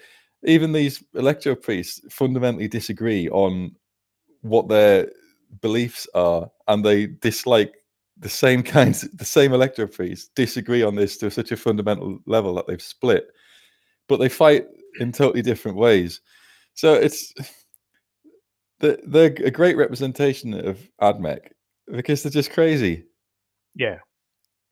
I've never played AdMech, but I've seen your army. I like your army a lot. I think it's a really nice army. Obviously, it's one of the few armies I think that you've painted to completion almost. Fact check that. No. No. All right. Okay. My apologies. They're about 70% of the way there. The Electro Priests are pretty much done. Yeah, it's they do just seem to be a fun army to play, and anybody I've spoken to about them just has a lot of fun with them for those sorts of reasons. The fact that you've got the crazy not termites, but that's kind of it's a termite drill. Is it a termite drill? Is it? Because that's what it used to be back in the days of Space Marine and Epic. Funnily enough. You used to be able to get the moles and the termites were the smaller ones, and the moles were the obviously much bigger ones. And yeah, that they're fun for that exact reason because in essence, it's like a deep strike, isn't it? But it does give you a deep strike. There's a way to deliver these things. They're great. Yeah, because it's really well armored as well, if I remember. So it doesn't blow up easily, which means anything that's inside it's obviously quite well protected. But yeah, I know you've kind of waxed lyrical about them. Just AdMech in general, in fairness. I do like the AdMech, which is always a good sign that it's a nice army. Do you know what I mean? I got them because AdMech are very versatile. You can play this typical shooty list you play, which you would think of with the AdMechs because they make all the weapons. But I actually had more fun when I shifted to the close combat AdMech list, which is like the robots with the power claws rather than the guns, and the Sidonian Dragoons that I mentioned earlier. But these things are just the priests are just probably the best because they're really, really good at combat. They're only toughness 3, but they've got all this other stuff going on. And I wasn't sure on the models initially because it's like the bald guy with blue skin with this electro collar, and they're a nightmare to build. That collar is a pain. And like everything with AdMech, it's 50 bits for what should only be 3. Because they're very thin as well, aren't they? I think is the other issue. They're quite buff, some of them, but it's the bits of the wires, especially the Corpuscari. You've got this. I've never built any, and this is part of the reason why. He's got a little like a ring vault thing over his wrist, which you have to. It's not just part of his arm. You've got to cut that off, file it down, and then put it on top of his very thin wrist. So that seems like a nightmare to build. That I would avoid that. The Fulgurites are much easier. So there's also an element of what's easier to build, which again, as we discussed earlier, it's not a bad thing about units. It all factors in. If that's the deciding factor on which one you want to pick, what you're going to less likely to throw out of the window or in the bin, like I did with my Imperial Guard. I wasn't going to mention it, but you mentioned I'm over it. I'm over it. You're clearly not over it. 40 quid could have bought me. Never mind. But yeah, again, great model. I've come to really like the model. I know it was iffy at the start, and some people don't like them, but I like them. And again, with the AdMech, as I was saying last time, this fits in no problem with Cowboy Skitarii, B-movie robots. Cowboy Skitarii. Everything it still fits in fine. The umbrella of Adeptus Mechanicus is so broad and welcoming that nothing looks out of place. I don't think, anyway. And this is a component of the army. Like it's a deliberate choice to say I'm not going to do a shooty army. I'm going to do a close combat army in a faction that aren't particularly well known for the close combat, but they do have these specific close combat unit. As it turns out, is pretty good. And is a lot of fun to play because they can hold on in the old 8th. I've not played AdMech in 9th, but I assume it's the same. There's a stratagem which increases their invulnerable save by 1, so you can get, if you kill enough, if you wipe enough units out, you can get and play that card. You can get their invulnerable save to 2 up. So you just, especially with this new objective-based style of gaming, which I have my issues with in 9th edition, you can park them on an objective and you can't move them off because two up wards invulnerable save, and then they get a 5+ feel no pain as well, because they just that full of electricity, I suppose, that injuries don't really bother them. So they are so hard for a toughness 3 unit. They are so hard to shift if you line things up right. If you kill them before they've charged in or before they've wiped anything out, then they're not as good. But when their buffs start coming on, they become quite difficult to shift off. And it's a lot, the better when they charge. But you've got to invest a lot into getting them off objectives. It's like 3 up, 2 up invulnerable save, 5+ feel no pain. Try getting rid of that with anything less than, I don't know, a Warhound Titan. I think you got a bit far there. Warhound Titan. But it's going to soak up a lot of firepower. Yeah, it'd be easy to wound, but they should make quite a lot of saves. Yeah, I suppose. I mean, you had us with what you said earlier. You've gone a bit off kilt now, mate. Okay, am I losing you? Yeah, you're losing us a little bit there. But no, I mean, I've never played them, to be fair. So I can't I can't give a full opinion on them. I'm just aware of what you've said in the past and stuff like that. But I do like the models, and like I say, you've waxed lyrical about them. You really love them. And they fit in so well with the fluff of the AdMech. They are a particular subsect of worship of the machine cult, in that they worship the machine god's aspect as the motive force. And you've now got these warrior priests who are, they've actually made they've made this spin-off subgroup of combat monks, and it all gels with the rest of the army. It's so well done, in my opinion. Anyway, whoever's in charge of directing the Adeptus Mechanicus's vision or grand outlook or whatever it is, I just think they do a really good job. And this is sort of the standout.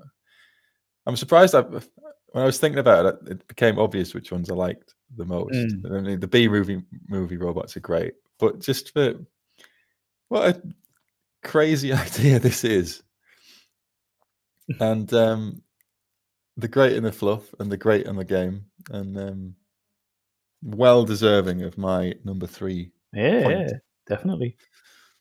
Yeah. Well, coming totally out of left field for my number 2,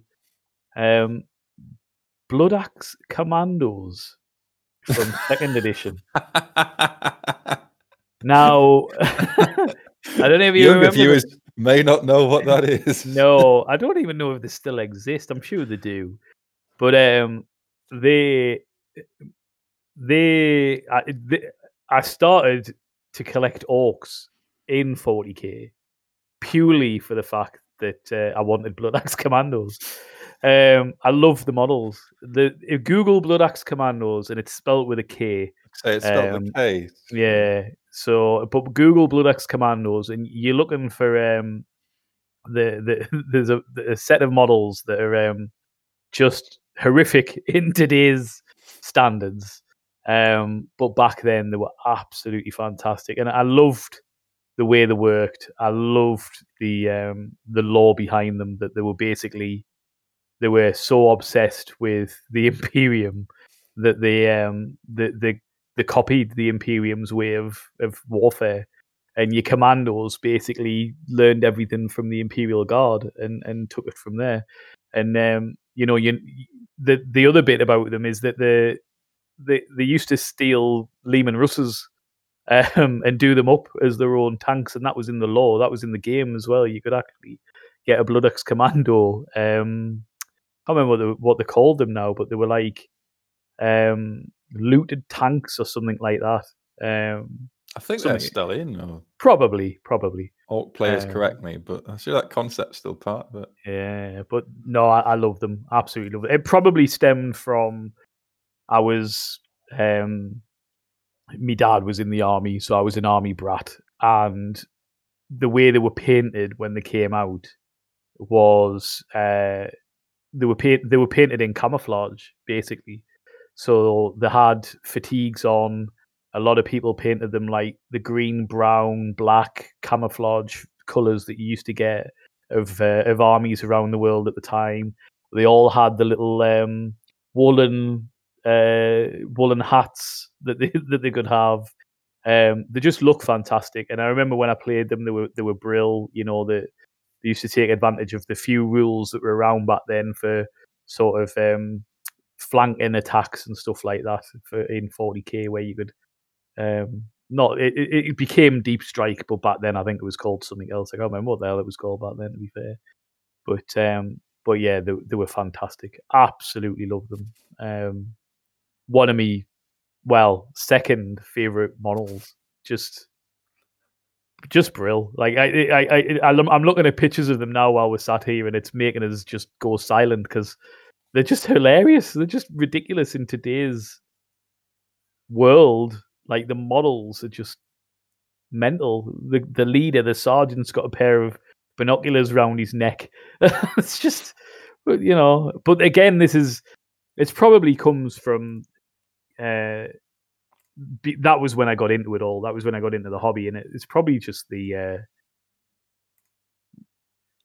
probably just remembering what they were like, in fairness, and kind of the joy that you had when you were young and you didn't care about the crap that you worry about as an adult hobbyist, like rules and erratas and all that crap. You just play the game because you like the models. And I assume they have the 2nd edition bright paint scheme then. Oh yeah, of course. The picture I'm looking at, their backpacks are bright tan brown. Their fatigues are bright red with black patches. Their skin is goblin green, and the bases are painted, I'm going to guess, scorpion green, and they've used grass flock. So, well, that is the only way to base. Indeed, absolutely. But no, they were brill, and I remember I had a unit of 5 of them, and it's just great, absolutely great. And when I was trying to think of things for this list, they were one of the, other than my number one, which was instant. These were one of the ones that popped in my head, and I just started giggling away to myself because I was remembering some of the games that I had, and the orcs back then. The other one that almost made it into the list, I don't know if you remember this, was the shock attack gun. Yes, I do. That's still in the game as well. It is still in the game. I don't think the lore now is as hilarious as it was back then. But I remember reading. Does it beam snotlings into? It opens. It opens. It opens a hole in the warp, and basically, the operator, the orc operator, has a backpack full of snotlings, and when he pulls the trigger, if I remember rightly, it will open up the portal in the warp, and basically the snotlings just get pushed into this portal, and the other end of the portal is hopefully wherever the mech boy is aiming at. And I had one in my orcs.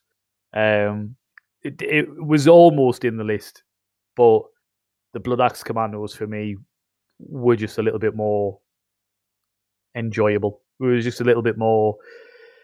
But they brought back better memories. If I'm honest, I liked the style of them. I liked the aesthetic.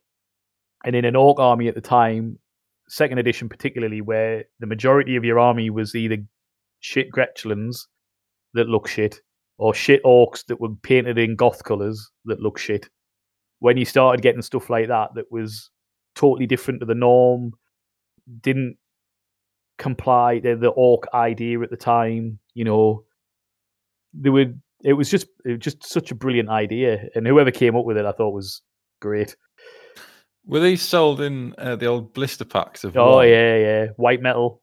Yeah. And I think you got them probably lead back then. It might have been, actually. Did you get them in packs of one? I think the Sergeant was a pack by itself. Maybe I can't remember, to be honest. Can't remember. Maybe they came in a box of 5. I can't remember. I'm trying to see if I can see on Google quickly whether or not there's any of the. It just looks like the things they used to sell in blister packs of one. Yeah. I mean, you'd know. Oh yes, there you go. There's a picture there. There was 3 of them in a blister pack. 3 in a blister. Oh. For about £1.50 or something. So no, it says. Oh, I think that might be German. 16 Deutschmarks. I can't do the conversion. No, I mean, it's a long time ago that even Deutschmarks existed. So yeah, Deutschmarks went out in when the euro came in, whenever that was. But no, they were brill, and I really enjoyed them. And obviously, there was the whole rules set around if you wanted to do a Blood Axe army, because back then were the Blood Axes supposed to be? Sorry, were they supposed to be like more open to imperial ideas? Yeah. Or did they just so a lot of orcs will. Every clan has its own personality. So your Goths were very hardy battle warriors, light, close combat and all the rest of it. Your Evil Sons were your speedsters, go fast boys. The Bad Moons, I think, were the ones that were like psychers and whatnot. They were the rich ones, weren't they, the Bad Moons? Because their teeth grew quicker. Yes, yeah. And then you had the Death Skulls, which were the ones who. What were the Death Skulls again? Can't think now. And anyway, and then the other one that you had was the snake bites, and they were the ones that were always on boars because they had an Yes, affinity with the animals. they didn't like technology or something. No, yeah. But the blood axes they basically just had more experience with the Imperium, and because of the extended exposure, they just picked up loads of human tactics, like using camouflage and stuff like that, looting Imperial vehicles, and weirdly, if I remember rightly, I think it was written in that blood axes didn't trust other orc clans because they'd got so used to being with humans. So they used to trade more with humans than they did with orcs. So maybe it was just the fact that I didn't want to play orcs and I wanted to play a different version of Space Marines or something. But yeah, they were brill. They were a lot of fun. That's another one that's stunned Surprised me. you? Yeah, Yeah. I did not see that. I never I expected. to see them. want to know if you can guess me number one. I think you probably will. Well, I thought possibly, but all these ideas that I'm actually quite. No, I'm not going to call that yet. No, well, we'll see. But speaking of blasts from the past, my number 2 unit is the Imperator Titan from Titan Legions. Oh, interesting. Again, just as a concept of a cathedral on the top of a giant.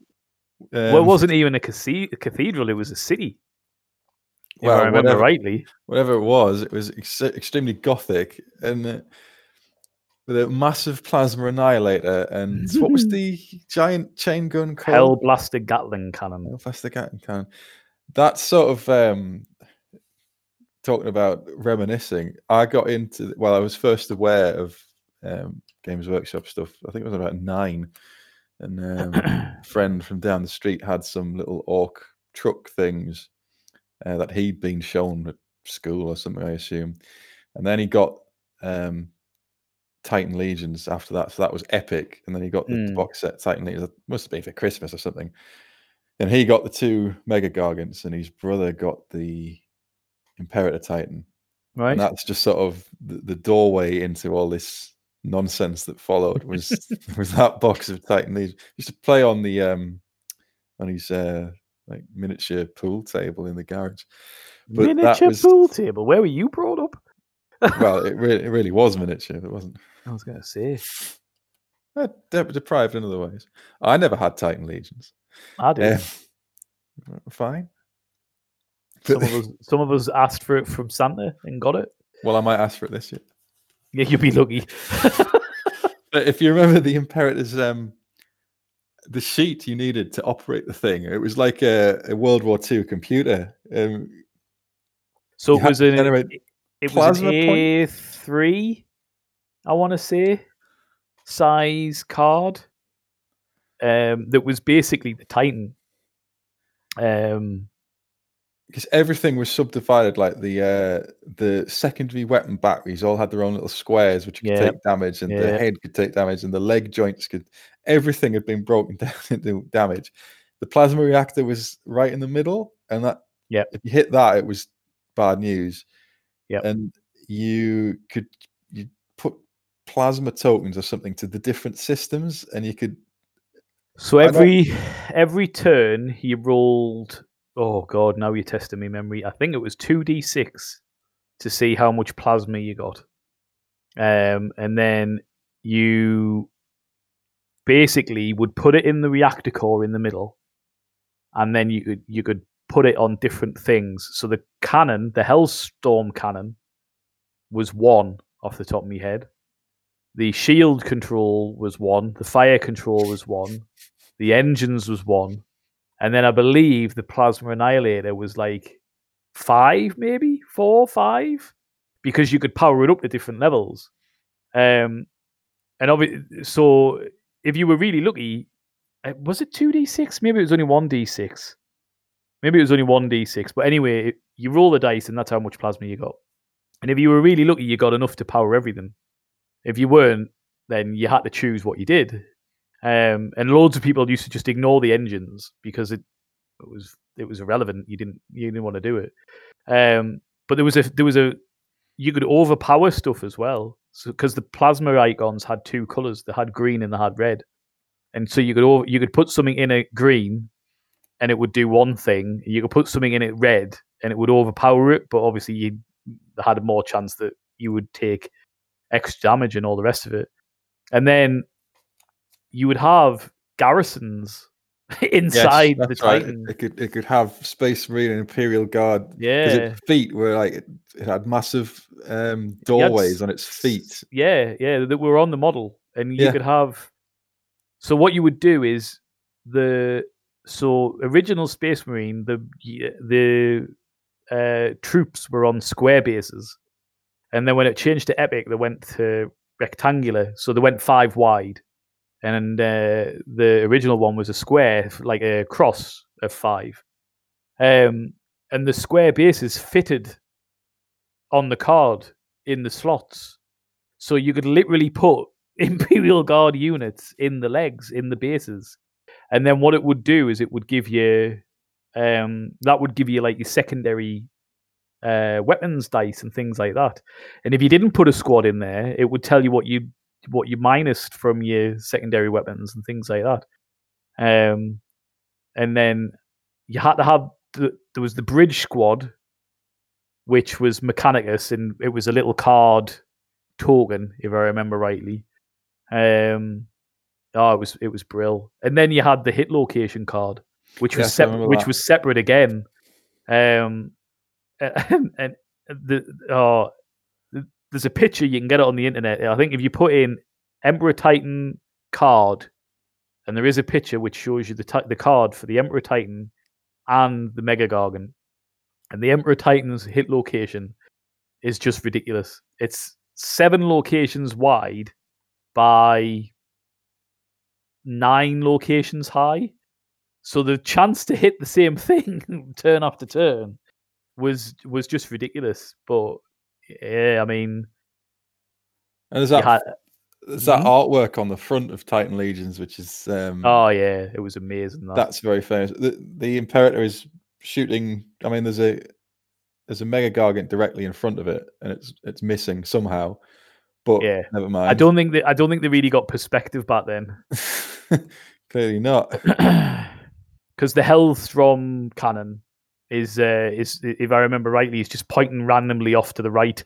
He's pointing his weapons at angles away from the center where the Mega Gargant is. But the bit that made us laugh about that was they said that these Titans were really, really rare, when obviously, but the Gargants were 10 a penny because they were just made from scrap and made of trash. So. Yeah, but obviously the Titans were Dark Age of the Imperium and all the rest of it. But if you look on the box, there's another one behind it in the background, which I always thought was hilarious. Because it's like, well, you said you didn't have many, and then there's another one just over there. Got 2 deployed. My greatest disappointment so far with the new Adeptus Titanicus release is that they haven't brought the Imperator Titan back out. It's just so upsetting. Well, if you're listening, GW, get it done, bitches. I second that. Yeah, they're the most powerful thing short of a battleship that you can deploy. And they're just why would it's like what I was saying about Knights before, but just turned up to 11. Why would you who's designing this? Where's the need for this? But this is the thing. You think, I mean, when was Titan Legions was 94, 95, I think, around about that time. It was back in the days when GW just didn't give a shit. They just made what they wanted to make. And somebody sat down and went, this Space Marine's proven to be really popular. People like big fucking battles on a kitchen-sized table. They need something more impressive. Fuck it, let's put a city on top of a Titan and give it a massive plasma cannon and a massive Gatling cannon. It'll be hilarious. And do you know what it was? It was brilliant. It was some of the greatest gaming I've ever had. And then they ruined it by making it epic.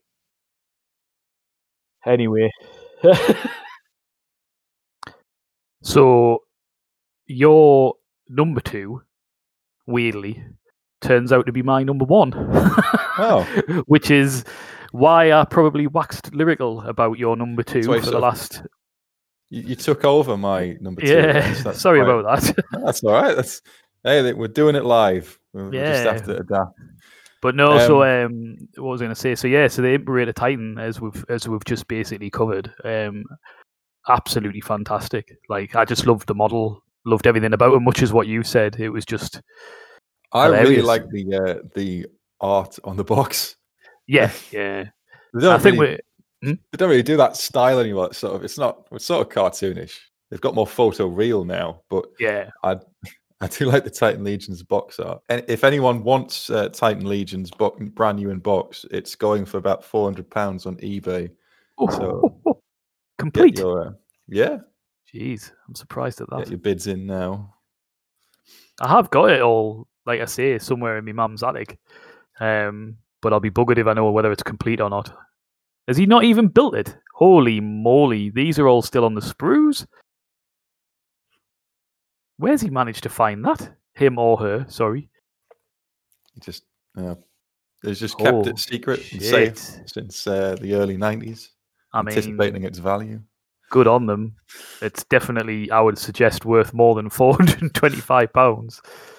We're not affiliated with this seller. We're not not at all. Not at all. But that is, I mean, if you ever wanted an Imperator Titan model, there's one right there, and it looks like all the parts are there.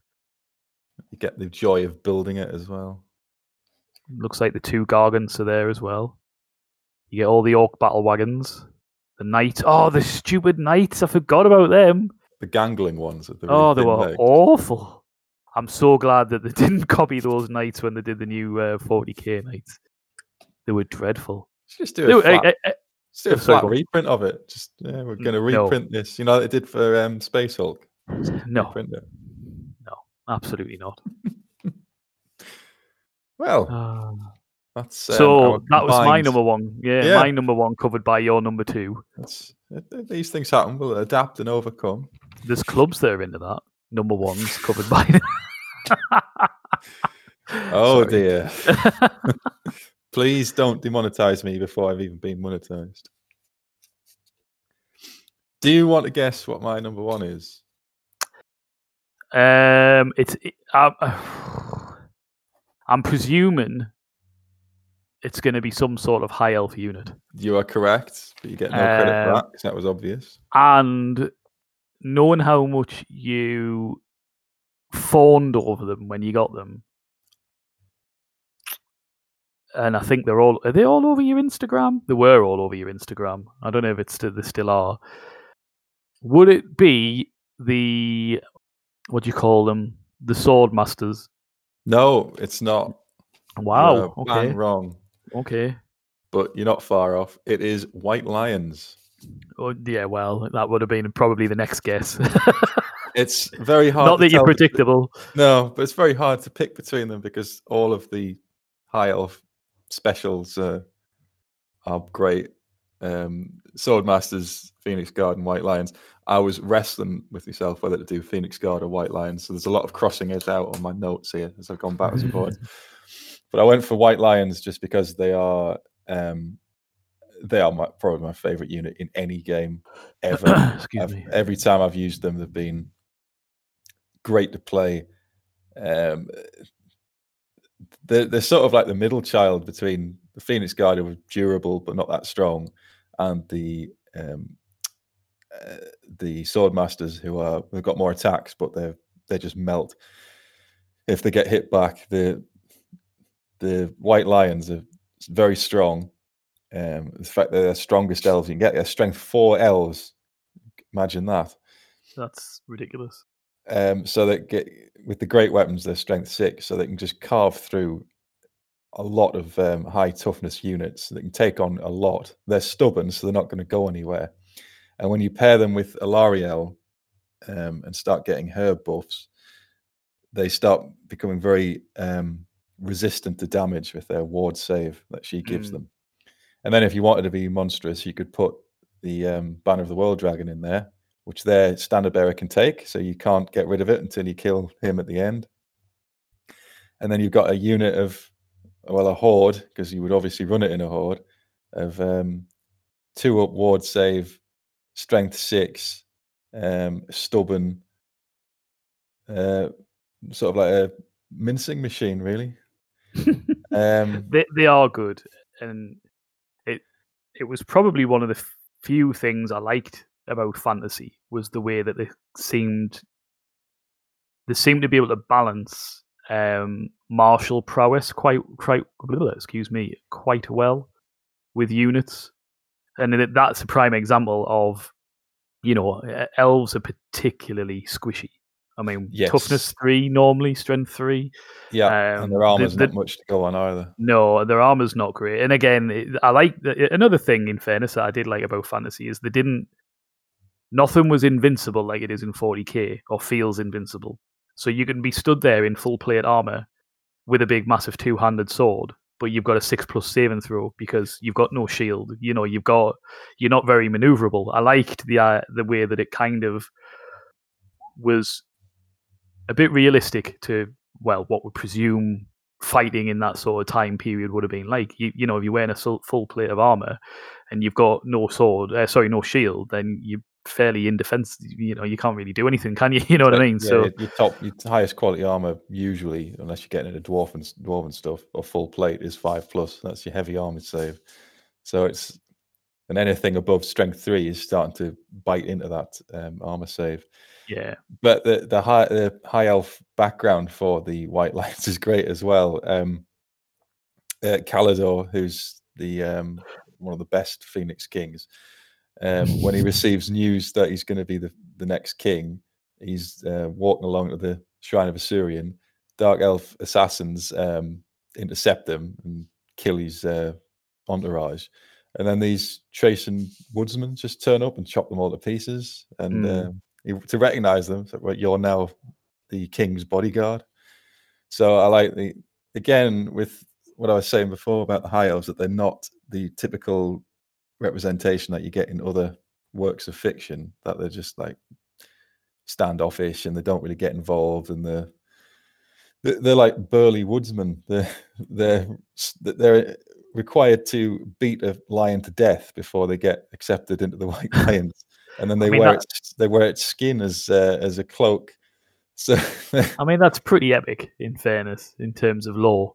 Yeah, they're not just little waifs. They're really. Nah. But I think they did that. Was there not a thing that they did that deliberately? Because historically, the High Elf as an army were a bit squishy and were a bit sort of. They weren't very sort of not. They were combat effective, but they were just they were killed easily. Is probably what they can't. Yeah, they can't take a punch again. The White Lions, they're slightly tougher, but they're not tougher. But they've got their lion cloak gives them a better protection against shooting attacks. If I remember rightly, because when did they bring them in? Because the White Lions, they've been there. They've been there quite a while. Have they? Yeah, at least since 5th edition, probably even further. Right. They had the the sort of conical Norman helmets, and they looked a bit like your Blood Axe Commandos a bit. Yeah, the very early models. But the latest models they did, I've got some on my table over there, which eventually will get painted. I've had them for 3 years. So it looks like they were first mentioned in 5th edition. That's about right. It looks like. Which I don't know when that came out. I'll be buggered if I know when 5th edition came out now. 5th edition, early 90s? Bit later than that, I think. 95? Let's have a look. 5th edition. Well, 6 was 2000, wasn't it? So, yeah, 96, 97 maybe?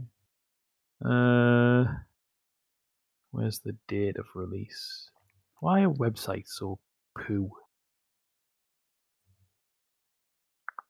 1996. 96, yeah. 96. So that's when they were first mentioned, according to one of these sites, one of these wiki sites. Which I was surprised at, to be fair, because I mean, again, I wasn't a massive fantasy player, but White Lions, when I remember them coming out, it was a bit later on, like sort of 7th or maybe, well, no, not 8th edition, but maybe 7th edition. of fantasy, because I remember they brought out the new models and they made a really big fanfare of it, which I think are the models that you've got now, with the chariot and stuff and all that kind of. Yeah, they're much the later models for the high elves are great. Yeah.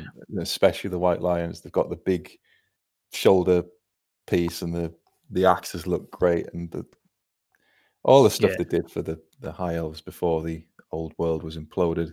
I'm a big fan of, but yeah, it's that edge. The Phoenix Guard are nice and they're really good in combat, but just for the fact that these are elves that can punch out a lion and then skin it and then go for a big fight, Yeah. it's not really what you associate with elves. But I have taken the White Lions to tournaments, and I've done. I didn't win, but a solid mid-table for some of them. Right. And that's a lot of fun because, yeah, the White Lion Horde Alarielle combination is a bit of a power gamer move, but other people in tournaments bring their armies equivalent of that. So seeing what it can go up against and what it can survive against, that I do enjoy that. That's why I like tournaments. I know some people don't. I fucking hate them. But mainly because of what you've said there. Like, when you go to a tournament, everybody goes with the most powerful, the best written. I like that. You know that's what's going to happen. You can't say, "Oh, I went to a tournament with a nice fluffy list and then amazing elves destroyed." No, absolutely not. I'm not saying that at all. But I think I just don't. When I play 40k or when I play any tabletop game, and I've said this for years, and the other lads will say this as well. I think I've said it to you before. I don't play because I'm a competitive bastard. I play because I enjoy just playing the game, and I that's always been my sort of motto, if you like, always been my philosophy when it comes to tabletop games. There's nothing wrong with playing competitively if you want to, and I know there's people out there who enjoy it. It's just not for me, because making it, I'd just basically be like, oh, I can't be fucking arsed. What's the point? I know I'm going to lose. I know I'm just going to get smashed off the table. I can't. What's the point? And anyway. So White Lions was your number one. White Lions was number one. I've used them a lot in tournaments, and they're very. I remember the one I went down to Worcester, which is probably. That was probably the one I enjoyed the most. I've enjoyed them all, but that one was like a real trip out. We had a day's drive down to Worcester, stay over. Well, it was a lot of fun. And I played the Dark Elves, which I think I discussed before, where it was the White Lion block versus the Witch Elf Cauldron of Blood Horde, and that was a great game. It's one of the best games I've ever played. Right. Just because it was such on a knife edge, and it was such a grudge match, and my opponent was a really nice fella as well. And then the second after that, I played the Wood Elves, which again, like you're saying, it was. You've got to close the gap immediately as soon as you can, because they will just shoot you to pieces, and if you can't catch them, there's nothing you can do about it. Yeah. So that was sort of the White Lion Horde trying to get as close as to whatever they had, because the units are all like disparate and all over the place, and you don't really know where to point the units at. You don't know which unit to point it at. So that was that was fun, because I haven't that much experience playing against the Wood Elves. So here's a question for you. Go on. Why do you hate Age of Sigmar? I could do an entire episode on that. Well, maybe you should, but just quickly as a teaser, because I think I know why. I think it's because it doesn't have the depth, and it's not even that. It's like, imagine if your favorite, I don't know, your favorite thing in the world, chocolate. Yeah. Now imagine somebody just turns up and says, "Right, you're never seeing that again. But here's ersatz chocolate, and you have to use this or nothing." Yeah, you're not allowed chocolate anymore. Instead, here's a caramelized bar of onion. Yeah, and not only are you not allowed chocolate anymore, it's blown up for all time, and you can never go back. You don't even have the option to go back. We're not supporting the old chocolate. I know they've now. I know they've now announced that they're at some point going to relaunch Fantasy, Well, it's or the the old world as they're calling it.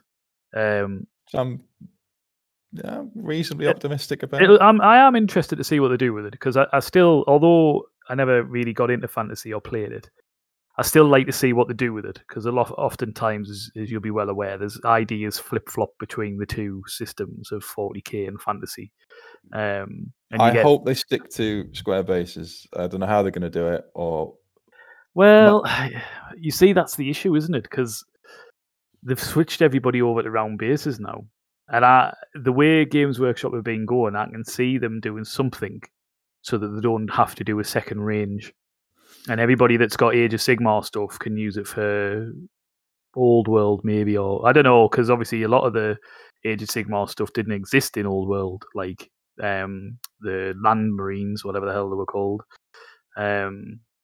So it'd be interesting because I think it's going to be a prequel. And my theory, based on nothing, is it's going to be set in the time of the Three Emperors. You know what the prequels are like? Well, they'd be really good. I think you know how we've done Fantasy. We know about like the time of Karl Franz and all that. We know all about that. Yeah, they could go back to it, but you know how it ends. It's going to blow up. Yeah. But if you went back, and I think the time of the Three Emperors would be a good time to do it because it's like the Empire's at its lowest ebb. Yeah. But there's a lot that you could do with different factions and different people getting involved and who's going to be the Emperor. And then it's all resolved by Magnus the Pious. So if you just wanted to do a set time, a set game, and a direction to head it in, you could do that. But I'm not basing that. I don't know anything. I don't know. No, that's just that's just what I personally think would be a good. I mean, they could do all sorts with it if they did that. I mean, depends how far back they wanted to go. But you've got the well, they've released Kislev teasers, haven't they? So well, this is true. Yeah, you know, it's going to be at least. It's not going to go back to like the first Chaos Invasion or the War of the Beard or anything like that. Well, I think that just about brings us to the end of this episode. I'm not sure who we're going to get on next time. I think Gavin or Ian is hopeful, unless obviously your man Duncan gets in. He's not returning my calls anymore. No, I wonder if it was because you said he got caught with a load of cocaine. I didn't say that. I just heavily implied it. There's a legal difference. Sue me. They might. He's got all that Painting Academy cash. He doesn't need any of mine. All right.